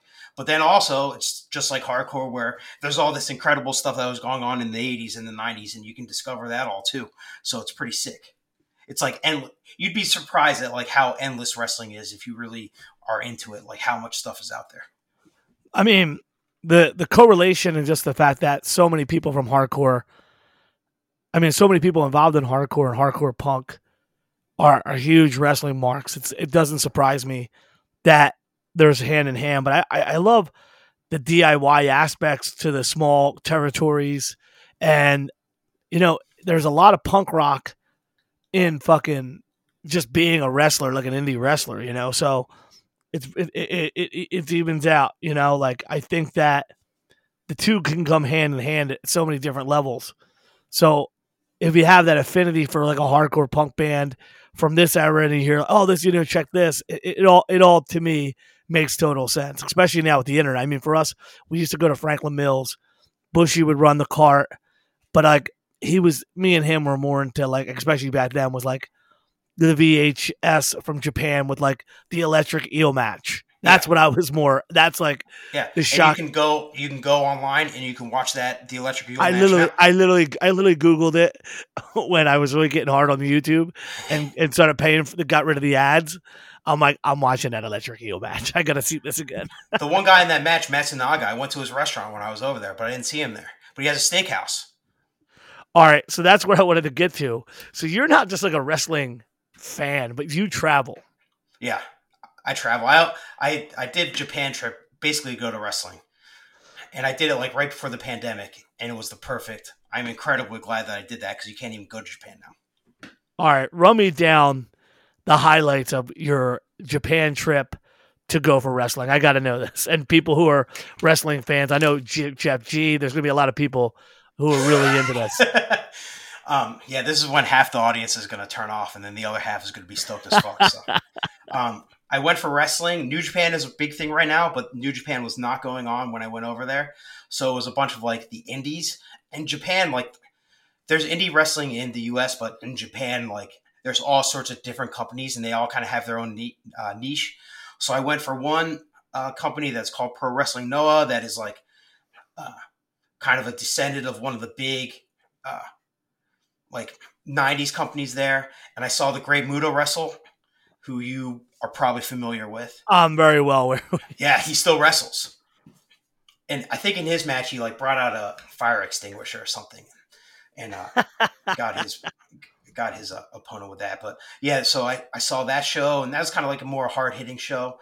Then the next day I saw a show that was a company called DDT, which they do a lot of like comedy-based and real wrestling. So like there's just all this absurdist comedic stuff going on while actual wrestling. Kenny Omega was on that show, who is a pretty big star now. And then the day after that, there was a show called Big Japan, which is like their big thing is death matches. So there was some death match stuff that was on their show. Big fan of death matches. Big fan of it. Unfortunately, it was at the Sumo Hall, which is a big venue there. So that means that they can't. How big is big for them? It's like 10,000 person. Holy shit. The way that they do it, I think that there's like 7,000 or 8,000 people there. The way they do it is, especially at that venue, is they have what they call sumo boxes. So they're not seats. They're seats up top, but there's like, you go in and there's this little area that is like squared off and you just sit there. And it's, for like smaller shows, it's 2 people per box. And for really big shows, they do 4 people per box. And you're just sitting like on the floor watching. And it's like really weird. You just like, you can lie down if you want. It's really like you're just sitting in this box watching. But no glass tubes there, but still it was a cool show. And then I went to some shows at this place called Korakuen Hall, which, you know, the First Unitarian Church is the coolest venue in the world. It's the best venue in the world. Yeah. Korakuen Hall is essentially like the First Unitarian Church of Japanese wrestling, where it's like a 1,500 person, 2,000 person place. They've done wrestling shows there for 50 years. Everybody has wrestled there. It's like the ECW arena in Philadelphia, but times like 100. So going there was pretty awesome too.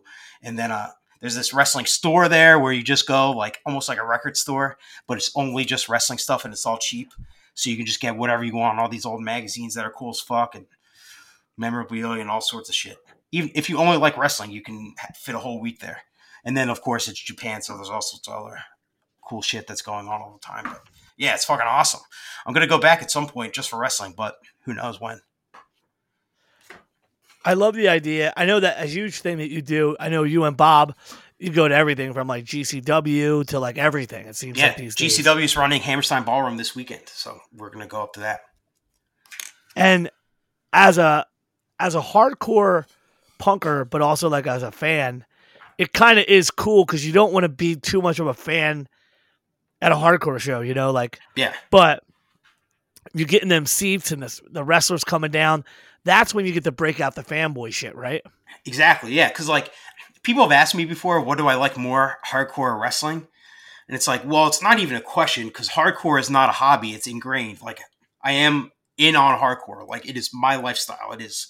There's no, for better for worse, I'm going to wake up a hardcore kid. All my friends are going to be involved in hardcore. Like it's ingrained in me. Where wrestling is just the hobby, where I can just kind of turn off everything else and be like, oh yeah, wrestling is pretty sick. I'm going to go do this and enjoy it. And that's where the difference is, where it's like, that's the hobby. Hardcore is not the hobby. Well, it's a life. It's lifestyle. Yeah, I have friends. Obviously, we share friends really heavy into wrestling, and it must be fun to like lay back and have fun and not be like, oh, I can't nerd out to this specific guy because he's in this band, and in hardcore you don't do that. Yeah, Like it's awesome. It's fun to be able to like, oh shit, Yeah. like, and especially now that like Bob and Andrew Cordingly, like they started to come to shows too, and like the GCW shows that we were talking about, they're like death match with like crazy stuff going on and light tubes and all sorts of craziness. So it's fun to go to a show with them where they haven't seen it as much and just see them completely lose their minds. Doug from the Rival Mob came with us one time too, so like he had never been to one. He's in on wrestling, but he hadn't been to one of these shows, and we could just sit back and just be like, and now you're going to see something that is absolutely batshit, and you're never going to see it before, and just see their reactions to it. That's also like incredibly fun, where you just be like, this is awesome. You just enjoy who you like, and be like, you don't have to be too critical. You can just be like, this is awesome. No, I think that's a big thing. Where like an outlet beyond hardcore. Obviously, we're required to say that you're responsible to only go to hardcore shows, never do anything else. Yeah, can't. You can only, if there's a show, you have to be at that show. If you're not there, you will be talked about in the car afterwards as not being there. Yeah, there is a thing that where this becomes such a deep part of our lives. You got to have that moment of fun. Yeah, and like wrestling, to me, I have moments where I was hard in on wrestling, and by the time Hulk Hogan had a black beard, I was done. And that's right when I was like really getting in. Yeah, like you can miss me with that bullshit, all that. But that's like when wrestling was getting to like TV, and I don't know. And then there's ECW too, which was like the kind of like the DIY hardcore. Well, like that shit we went down to. That shit we went down to on the L. There'd be like 2 L cars full of people from Frankfurt to Juniata, Kensington, go down there. That was like a lot of fun. Yeah. That's when it was like still chaotic and fresh. I remember my friends went to school at North Catholic High, and they had wrestling there. That was pretty fucking sick just to see like a short version of that, like just in person, like in this fucking gym. We bought tickets, Yeah, I mean, Philadelphia is a pretty legendary wrestling town. So kind of low key sometimes, but it's like over the past 30 years, there's been like a lot, especially like go back to like the DIY and the hardcore mentality. Like that's Philadelphia wrestling. Absolutely. Well, I know for me, when I think about just like going back to just in hardcore in general, there is a moment where you could get like some serious burnout if everything is just shows, if everything is just this. So I love the idea that you went so hard. I love the idea you pulled Bob into it. It took me a long time to pull Bob into it. Years and years and years. I'm actually kind of stunned that he's into it now. But he was always like very casual, but I try to plant the seeds for new stuff. And he hated it. Now all of a sudden he's in. He watches AEW weekly. He wants to go to all the shows with me. It's pretty awesome. I think, again, it goes back to showing people just that, in this conversation. Like, there's going to be other things we're going to do. Yeah. Like, we're going to have fun. For me, when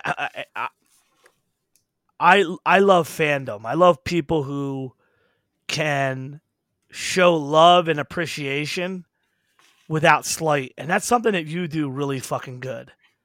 Like I try. I think I'm sure when I was younger I would say stupid stuff on the internet and stuff, but then I quickly realized that it's just like, what's the point? You can like things and not like things, but what's the point of like if you don't like it, that's fine. Who cares? Nobody cares. Well, I think more than that is like to take a step back instead of looking for why you don't like something.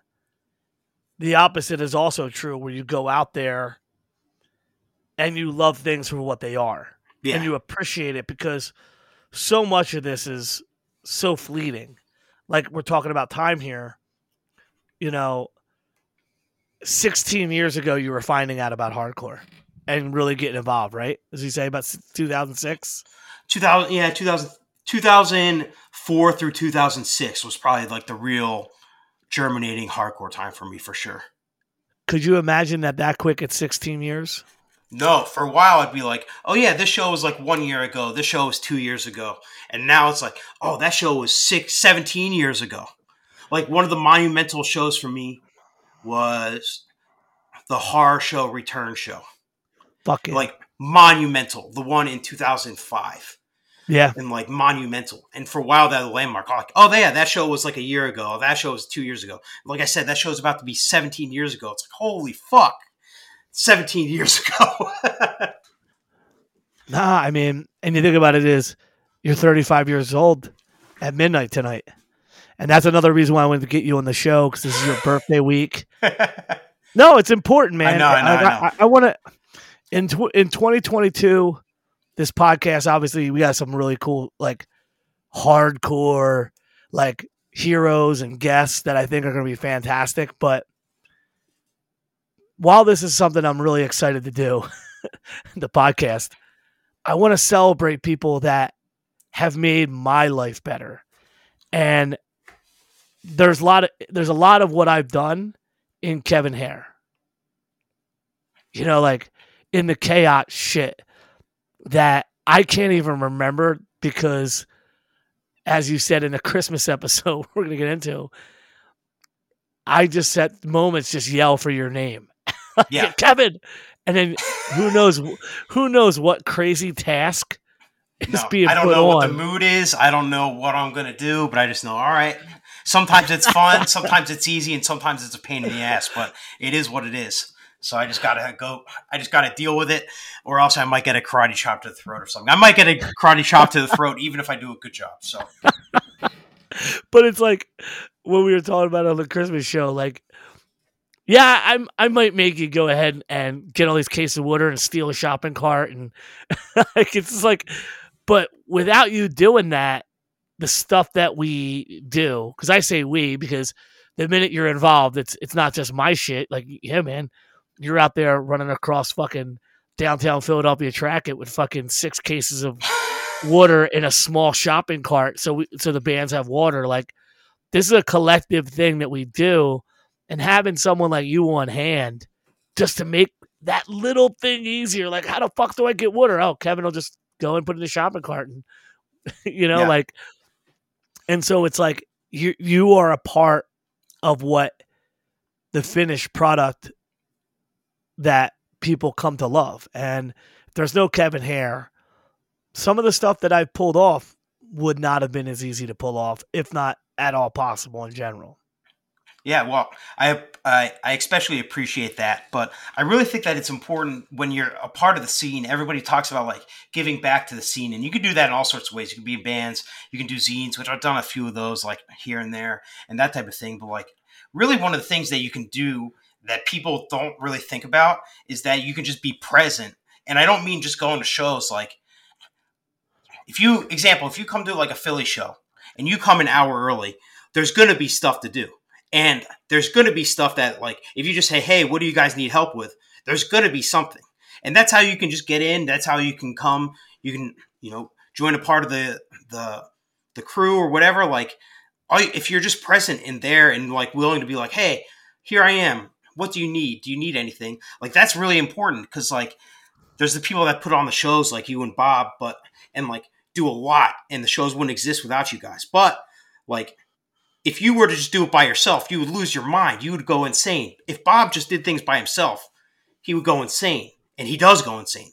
So it's like, if there's just people that are there that like don't care and just want to help the greater good of hardcore shows, like, makes things so much easier. So that's where, like, to me, it's always like DIY. Like DIY, like I said, pretty early in music, it was like you just do everything yourself. So if you show up, I'm not the one putting on the shows. I'm not the one in bands, but that doesn't mean you can't help out and you can't contribute and you can't be like vital. And you have to make yourself that, but it's easy to make yourself that. All you have to do is be present and be around.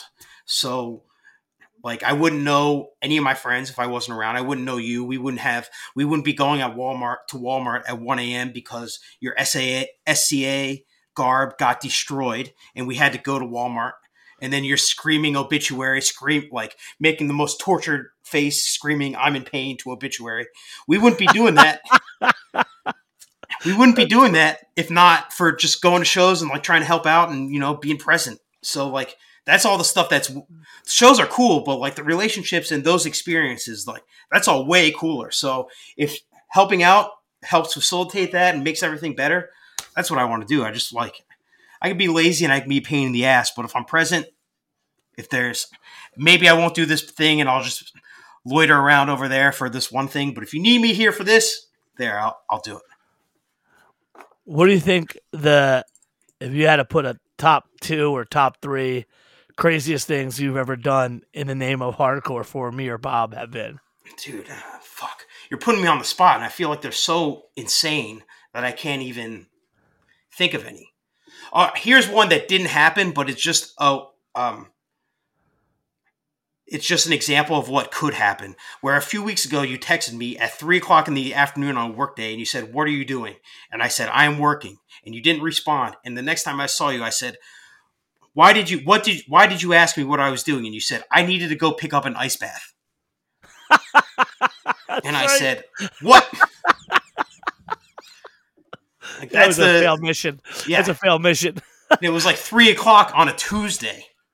And I'm just like, that's the type of stuff, like, there's so many other things that I'm drawing a blank, but it's like in the middle of setting up for this hardcore, it's like, go do this, go do that. Like, instead of watching this band, you're going to have to open up these boxes. We hauled this hardcore book boxes 70 times throughout my life. I hate those things. I hate them so much. And it's just like, the mundane stuff is like stuff like even just after this hardcore where the one year after the Bad Luck set when it rained and we were so miserable. We were outside in the pouring rain. We're like, well, our literal only option here is to take care of all this stuff in the pouring rain. There's no other option. There's no way to fix this problem without right now. And then you're just sitting on the edge and she said, "You fucking idiots, stop, come inside." And you were the one that had to be like, "All right, you guys are going too crazy." But just stuff like that. I love yous. And there's a time when the team that year specifically was very hard for me. And you guys showed up and was like, "We're not going to let Joe down." And it's like, yeah, man, it was raining and I wanted to get done. I wanted to get done at 5 a.m. But seeing you guys out there, it just fucking killed me. I'm like, no, we can't do it this way. Yeah, little Jill was out there, I think, like hauling tables or cinder blocks. And you yelled at her specifically, like, stop, Jill. Like, what are you doing? And it's like, that's just the type of stuff where it's like, all right, it's this hardcore time.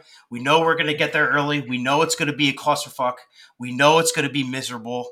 But if it's not miserable for us, it's going to be more miserable for somebody else. So somebody's just going to have to do it. And then that's part of the charm and part of the fun of it. And now I can't imagine this hardcore without doing all that stuff. Well, see, this is the thing that we're talking about here. You know, not only is it kind of one of these things where like it takes a village, but it does. Like it's not in one dude that makes a hardcore show at a DIY level happen. And I mean, yeah, and that's, make no mistake, this hardcore is completely DIY. It's at the Electric Factory, but like it's run like a hall show. It's DIY to a fault, which is great. Like I don't mean that negatively, but like it's like too DIY. We're using the same tents for 10 years. I think Cracker's not going to let us have those tents back, by the way. He shouldn't. He should hold it. He should burn them all. I I don't even know. Like, it's so crazy to think about having to replace them all. Yeah. But that's the thing is that's what brings us all together. I mean, and again, it's like I said with AC in the Christmas episode, like, you guys went from the kids who were at all the shows to being the kids who played all the shows. And then something invested in you where you guys realized, like, all of this is art. And, you know, to steal from Jocko, like, you guys took serious ownership of the situation, and you guys became the ones that showed up first and left last at every This Is Hardcore. And without that group of people who were there to see me throw a marker at Brian St. John's face, or to the first time I pulled up with all them foundation blocks, and you're like, oh, cool, now we're going to be lifting foundation blocks, you know, like, people trying to build insane tents in the, like, wooden tents, circular tents, like, all this craziness that people don't see. They just see the, like, stealing billboards just to make tents and all this craziness. Oh shit, yeah. Like, these are the things that without you guys, the final product isn't a thing, and it needs to be said that it's in the chaos that, like, these. I mean, I kind of get worried about getting old because it's like, I don't want to be 55 and 60 years old, and what are we going to do? Sit out? I mean, maybe hopefully we're still friends, but it's like this chaos that we pull off together. You know, like, I mean, even at FYA, like, I'm trying to run the door. I'm trying to make sure kids in the bathroom aren't covered in blood. Like, it's like the funny shit that happens. Chaotic. Speaking of FYA, as an aside, we get back to the normal thing. Sure. Have you ever seen The Wire? Watch The Wire? First season only. Okay, well, in the second season, there's a character where, and this is a spoiler, but if you haven't seen it, whatever. There's a character. I got so tired of the whole. I got 4 episodes in, and I was so pissed off about McNulty being on a boat, and I'm like, why do I care about these? Why do I care about these fucking people?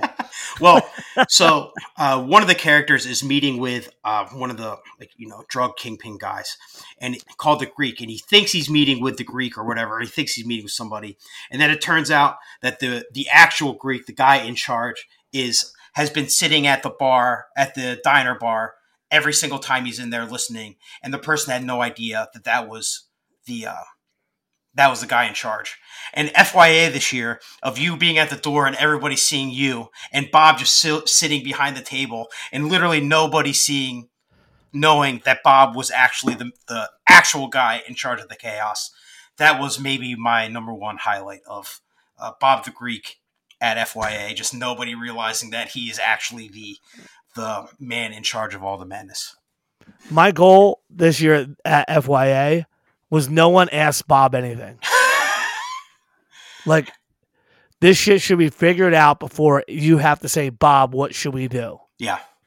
And it kind of made me happy. A couple times when I did go in the room for shit, Bob sitting there, school bag tight to his back, staring off into space, watching the bands that he booked. And that's what I wanted for him because of all the years that you guys all did shit for me. It's like, Bob loves every one of these bands so fucking much that for all the fucking shit he put into it, unless it's something really crazy, yeah, the fucking security at the venue, they can come talk to me about bullshit. And then if Bob doesn't like the decision, he'll tell me, you know, like, no, we're going to do it this way. But the more we can take off his hands by the time, and that's the fucked up thing that comes from shows, the more you prep ahead of time, which is something that I learned, as obviously the last couple of This Hardcore is minus the physics. The reason why This Hardcore is kind of crazy is we physically build shit for the fest, you know? Yeah, and we're running around the day of, go to Home Depot, go do this, go do that. We need more of this. Yeah, like, this isn't here yet. The chairs aren't here yet. The cinder blocks aren't here yet. Oh, we need this. And that's just every year we order the fucking tables and chairs at the same time. And it's like, nobody knows what time they're coming. Like, it's the same fucking order. It's the same fucking company. And then we have to rely on Cracker sometimes. And who knows when he's showing up. Yeah, like, it's like, there's a chaos factor. But with FYA, because so much of it's self-contained in that room, the only thing Bob should do is ask specific questions and give specific details. everybody involved in helping Bob should know what their job is to do. And the number one job is let's do this, the flow chart. Can I make a decision that is not going to make the situation for Bob harder? Okay. Well, then what is the decision? This is a decision. Okay. If Bob makes a decision, he'll come and say, hey, do it this way instead. But I know that I hate when it's something that's not super critically, absolutely important. And someone asks me, I'm like, why can't you just figure that out? I don't need it. It's part of that whole thing. So I love that I get to come down to FYA now. And it was something that after the first time, I'll never not come. Yeah. I don't care what I have to do. I might fucking buy a fucking house in fucking Tampa. I don't give a fuck. I'm fucking serious. Fucking Airbnb it 11 months of the year, and then 1 month of the year, it's Philadelphia. Me, you, and Ty. That's how it's gonna fucking be. But the thing is my goal is to make Bob's Fest the best for him, so he can relax and enjoy some of it. Yeah. And also, me, I'm a little bit different chaotically. I I'm fucked up. You like chaos? I like chaos. You're telling me that you like chaos? No. I like chaos. I like organizing shit. I like making sure shit goes good. It's what I know. And so.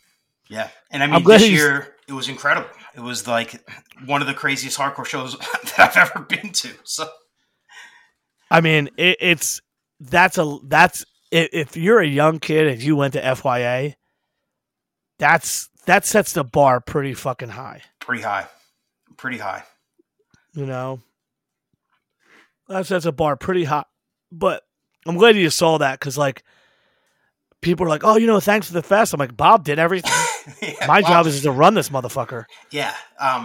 People talk about the FYA crew or the FYA staff, and of course there is one, and there's people that help him on the ground. There's people that, spiritual advisors or whatever. But at the end of the day, it's a one-man show. Other people can get credit for some things, sure, but nobody thinks about something as much as Bob thinks about FYA. So it's just no, his brain actually surpasses mine because in the lull between the COVID stuff, he's had the opportunity to jump out first. And I love him so much. He actually called me the other day. He's like, what the fuck are you up to with this? He gave me an ass kick, and I'm like, fuck. But I mean, we already started talking about next year, so. Yeah, well, I mean, you guys are always a year ahead, and that's how, when I say every day of the year you spend working on a fest, and that's how you have to do it. I mean,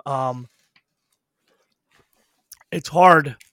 It's hard for This Is Hardcore right now because we haven't had it, and then with the venue and shit, there will be a This Is Hardcore in 2022, and I know that in my heart I'm going to be really excited for what we do.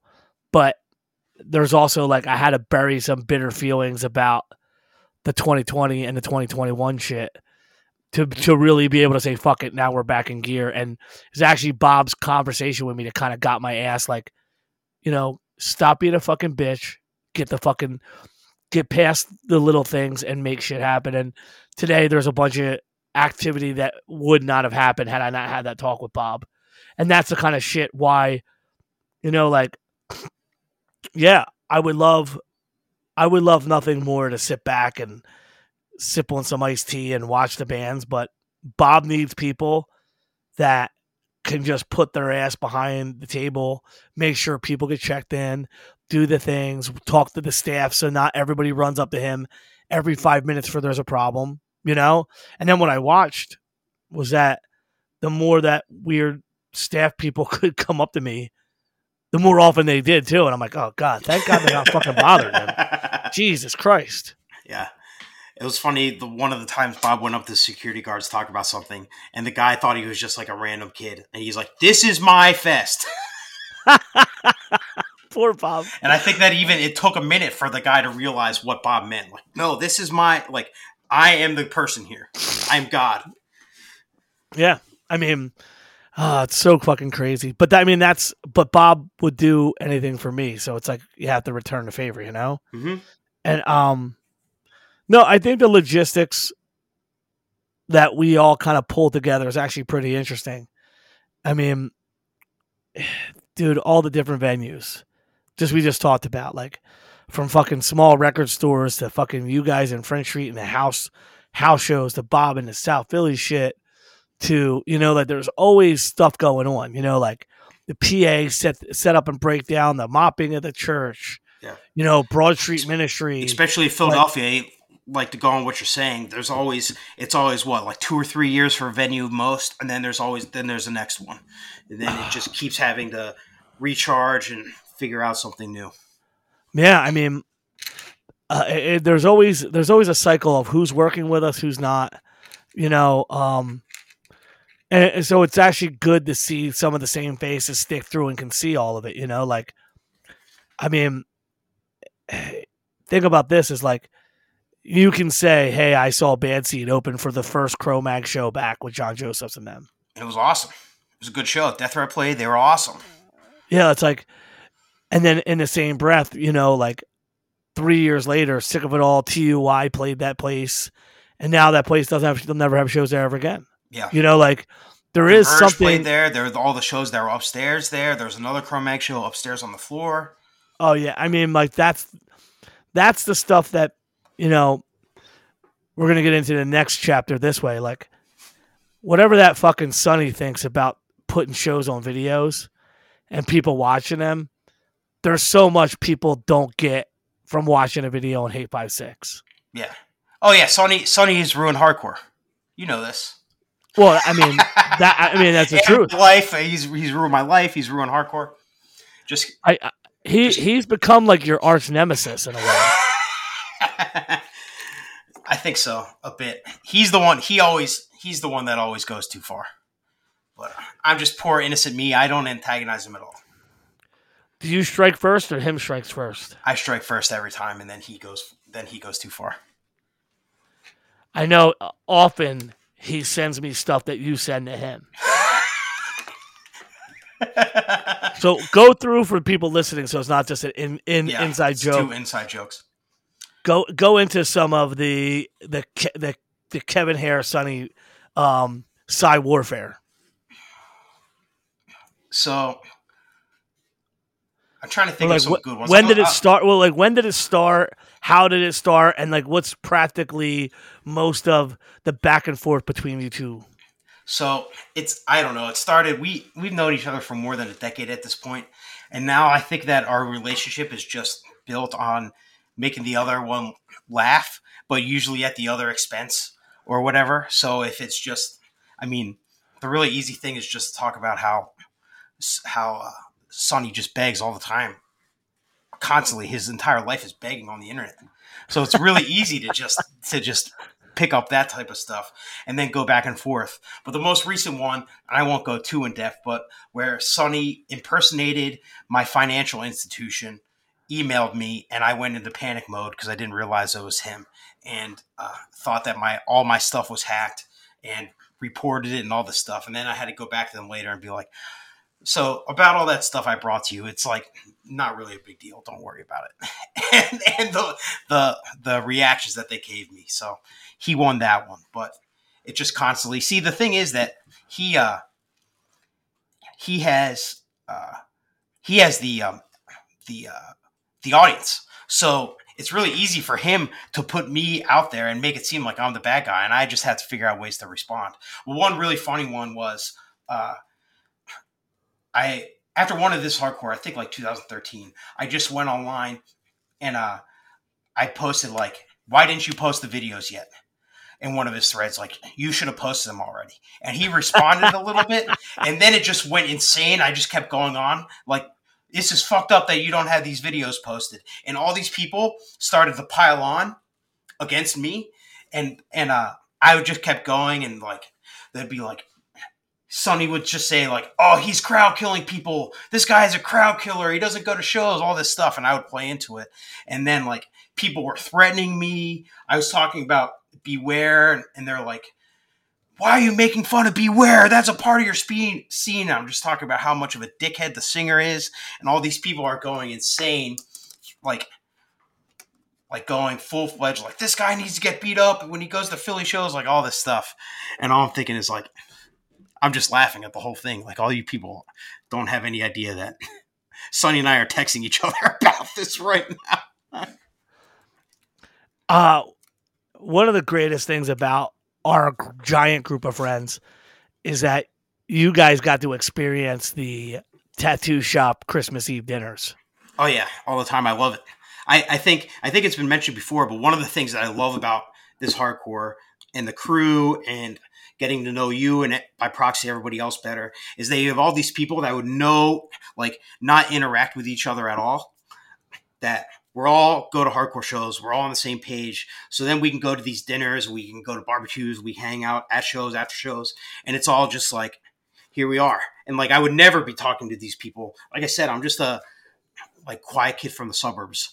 And like all these psychos and then other people that are crazy in different ways. Like all these people come together, and that's what Philadelphia hardcore is. And that's why I love it so much. So yeah, enjoying all those dinners and stuff. It's all awesome because here we are. We're united by this thing, this goal, this idea, and it's great.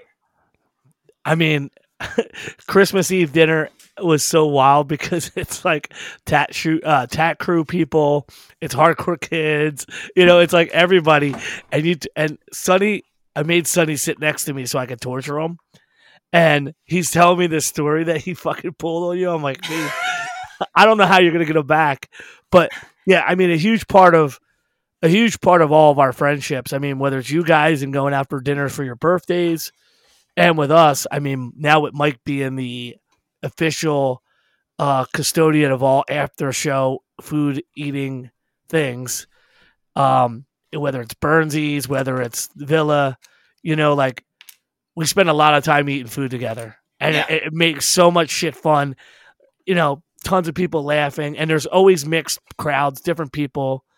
Like it's some of my favorite. It's some of my favorite moments. In fact, it's probably my favorite thing to do in life. Like I love hardcore shows. Don't get me wrong, but being at a table with like 10 to 20 or 30 people, like, and everybody, like, remember those this hardcore dinners and shit like that? Like the amount of people, like you're talking about 35 or 40 people in that small room. The this hardcore video dinners, my favorite ones are the post this hardcore ones. Oh my God. Well, see, we'll go into this for a minute. So at the end of the fest, when everyone's tired, it's the fucking end of the fourth day. All the tables have been put away. The chairs have been thrown away.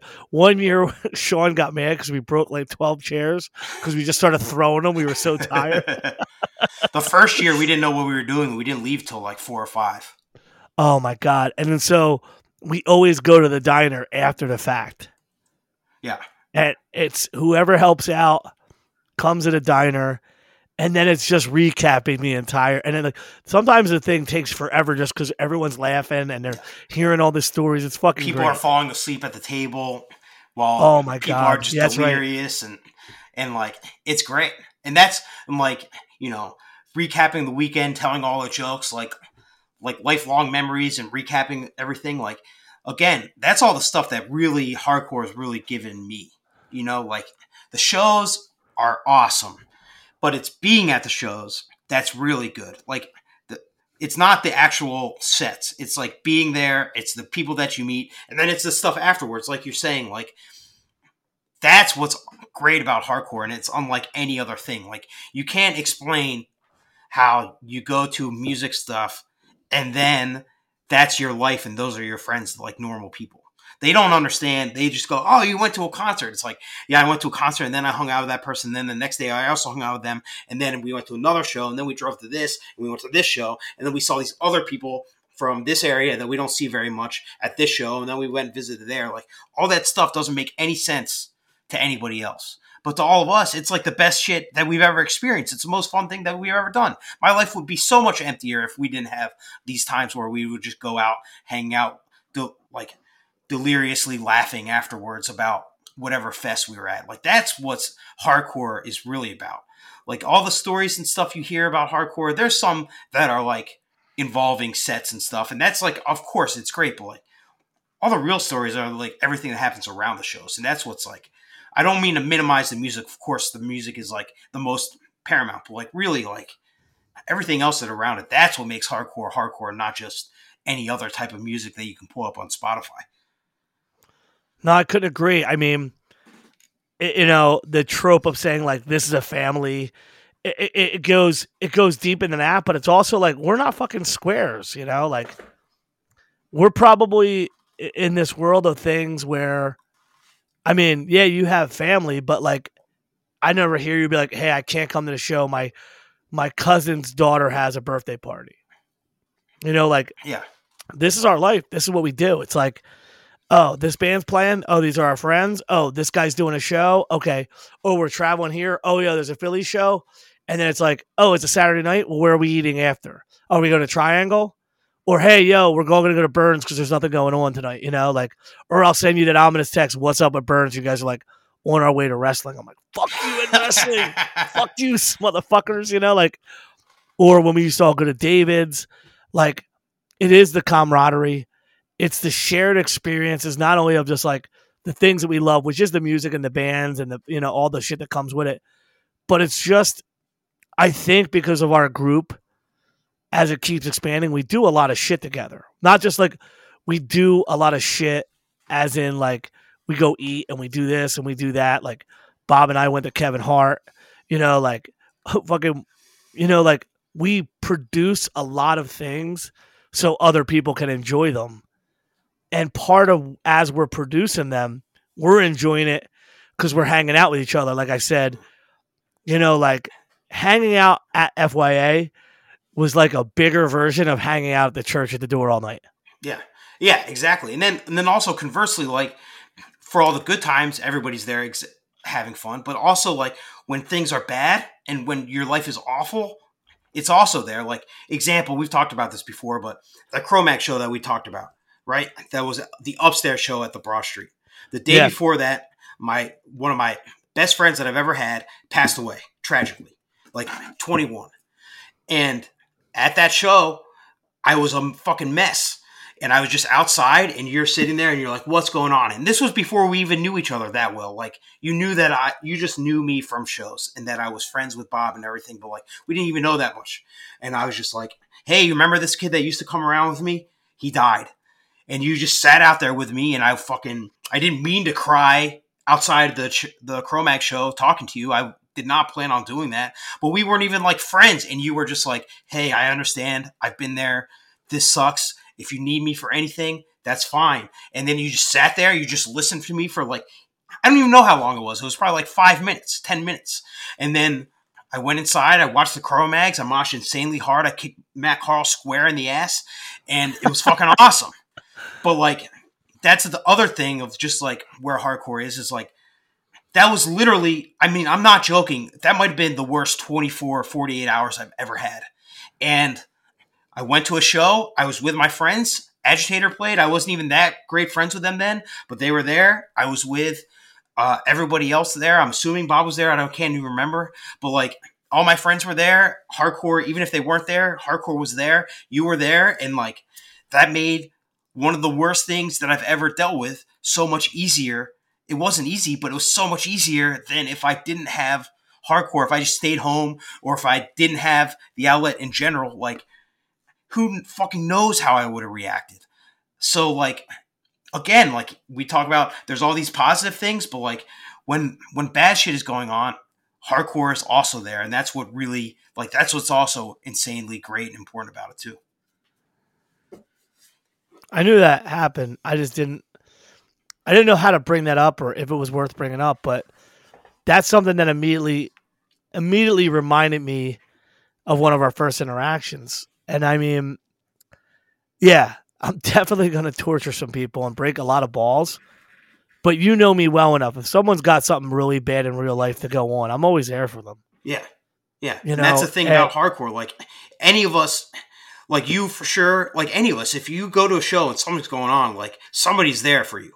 And that's like, it needs to be said sometimes. Like, I think that maybe it's hard, but like everybody's there. Everybody, if you go to shows, you're in.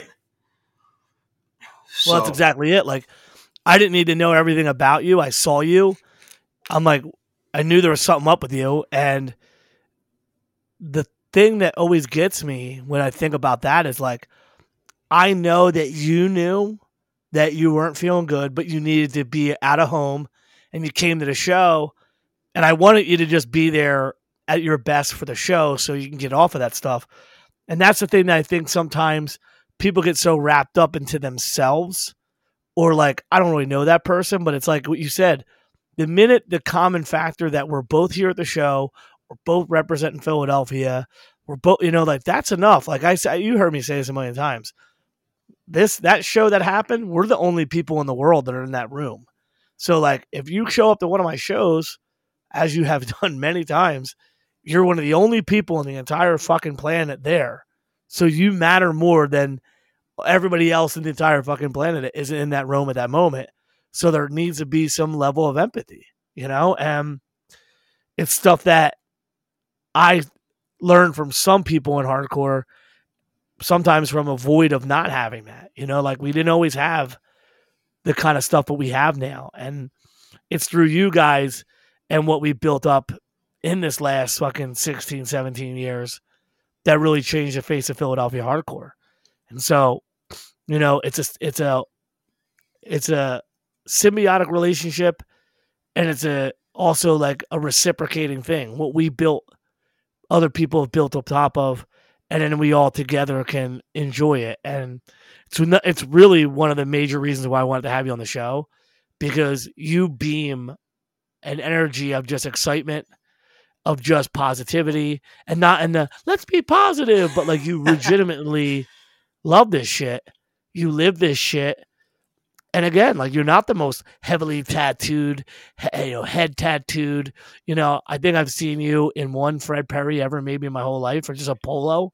Like you're not your typical archetyped hardcore person, but you're as dyed in the paint as a fucking hardcore person someone's ever met. And you ain't going nowhere. You're a fucking lifer, and that means the fucking world to me. And over the years, like you're my fucking boy, man. Yeah. And before we leave, I got to mention, I was never dogging you when I told you jiu-jitsu would change your life. I knew, there was a confidence thing in you. There was a sense of you needed to have some kind of physical purpose. And I go to Keith's apartment for some UFC shit. No, you go after UFC. Yeah, I missed it. That's right. I missed the fight. So, but some shit talk was made, so I showed up. Some on the rug jiu-jitsu happened because I just started. And of all the guys in that room, you're the only one who achieved the blue belt, and you're the only one who still trains all the time. And it was because I was so excited about jiu-jitsu at that time, and because I knew it isn't just like for the guys who are, I love the UFC, but it's more for the Kevin Hares of this world. I knew if I could just get you to like it, that you would love it. Yeah. And I still to this day say Kevin Hares a fucking blue belt. Fuck you up. How many times I tell people I tell people regularly that you'll fuck them up, and they look at me like I'm crazy. I'm like, yeah, and something is going to get me in trouble. Nah, because you get your purple belt, then you're going to get your brown belt. Yeah. Like, I love that you stuck with it, man. I love that you have the heart to fight, but you're not the guy who wants to just punch somebody. There's so many amazing attributes in you that it was impossible for me to not have you on the show and talk about this. And I hope you enjoyed coming on here, man. Yeah, I enjoyed it. And like I said, the jiu-jitsu thing, it was like, I always kind of want to start something, and you were getting super into it. And then my friends started to do it at a local place around here called Century. And I was like, and then I had a really shitty day at work. And I was like, something's got to change. Like, this sucks. Like, I hate my job. I'm depressed. Like, there was like a specific bad day. And I'm like, I'm going to go to jiu-jitsu. Maybe I'll be able to go tonight. And it didn't work out that I could go that night because like the guy didn't get back to me and stuff. But within a week I was going. And then I was like, I'm never going to text a single person about going. Like, I will see them there, but I'm never going to ask if anybody is going. And then, it took me a little while to get in the routine. And then once I got in the routine, it's like, this is awesome. Like, absolutely life improving type of thing. Like, I'm not going to say it's for everybody, but it's absolutely a thing where like, it made my life better for sure, because instead of just going home and just wallowing around, it gave me something to actually focus on and structure, and it humbles you, because like jiu-jitsu sucks ass. Like, people say it's fun. It's not really fun. It sucks, but that's what makes it fun. So it's like, so yeah, now I go pretty much every day, and it's like, I'm still not any good, but it's great. It's part of my everyday, and it like absolutely has made my life better. So, and talk about nobody going, Matt Carl has started going back again. So hopefully someday he will get the blue belt and then beyond. I love it. In fact, when I hit you up to do this, you're like, I can do it after jiu-jitsu, and I was so happy you said that. Like, yes, fuck yeah. Well, do you even want to be tagged in social media? Do you have anything you want to shout out? Like, you got anything going on? What's that? Or no, you don't give a fuck. I don't give a fuck. You can follow me on social media, Stan__Hansen on Twitter, Not Fair to Flare on Instagram. I mean, if you want to follow me, that's great. I'm sure I did a zine last year during COVID called Quarantined, which you can probably find online somewhere. That was pretty cool. And I just did one of those, and that was it. You're in it. And other than that, I don't really have anything. Go to shows, go to Philly shows.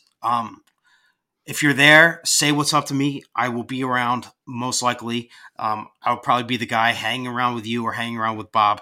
So come say hi. I could be a little bit aloof, I admit that, but I love meeting everybody, and I'm not the best at introducing myself. So come around, and then come out to eat with us and hang out with us. And I'm getting old. Like I said, I'm turning 35 tomorrow in minutes, so somebody else needs to fucking hit me in the head with a guitar and then take over. So, nah, man, I love you, man, and early happy birthday to you. And I look forward to not only seeing you on the mats, but when this hamstring's back to full power, you're gonna see me in that pit, Kevin. I hope so, but please, for the love of God, not too early. No, we're baby stepping it. All right, man, you take care. Yeah, thank you. You too. There.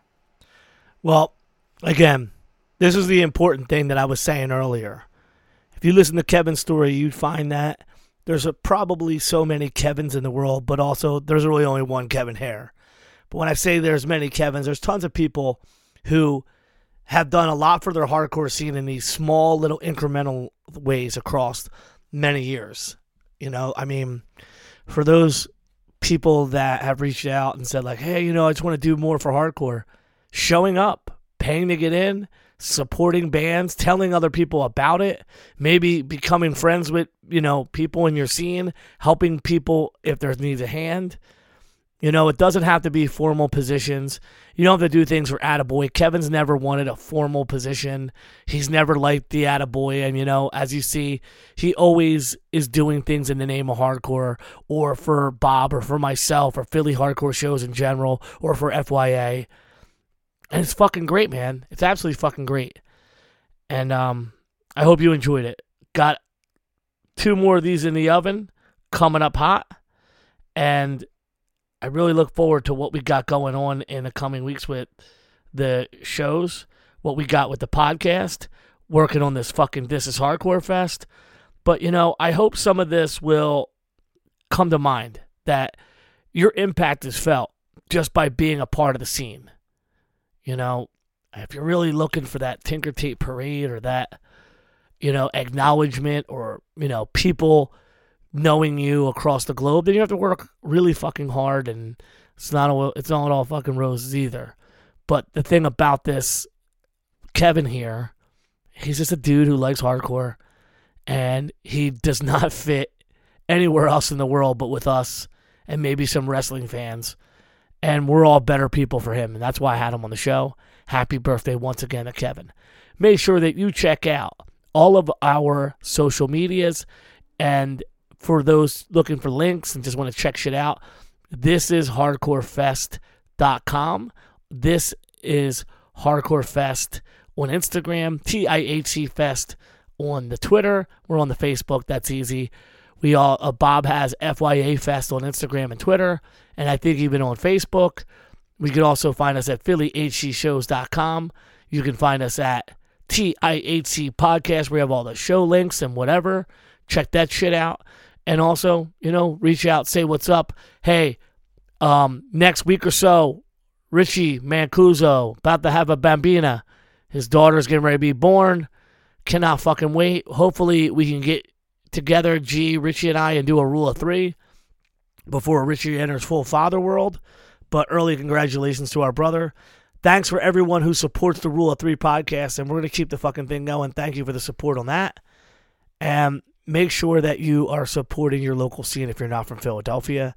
And 22 is going to be a better year than 20 and 21. The amount of shows that are popping up, the amount of fucking tours that are popping up. You are not fucking ready for the kind of shit that's going to happen. Not just in Philadelphia, not just on the East Coast, but all the fuck over. Hardcore's back, better than ever. We're going to keep the energy of this podcast going. Thank you and good night.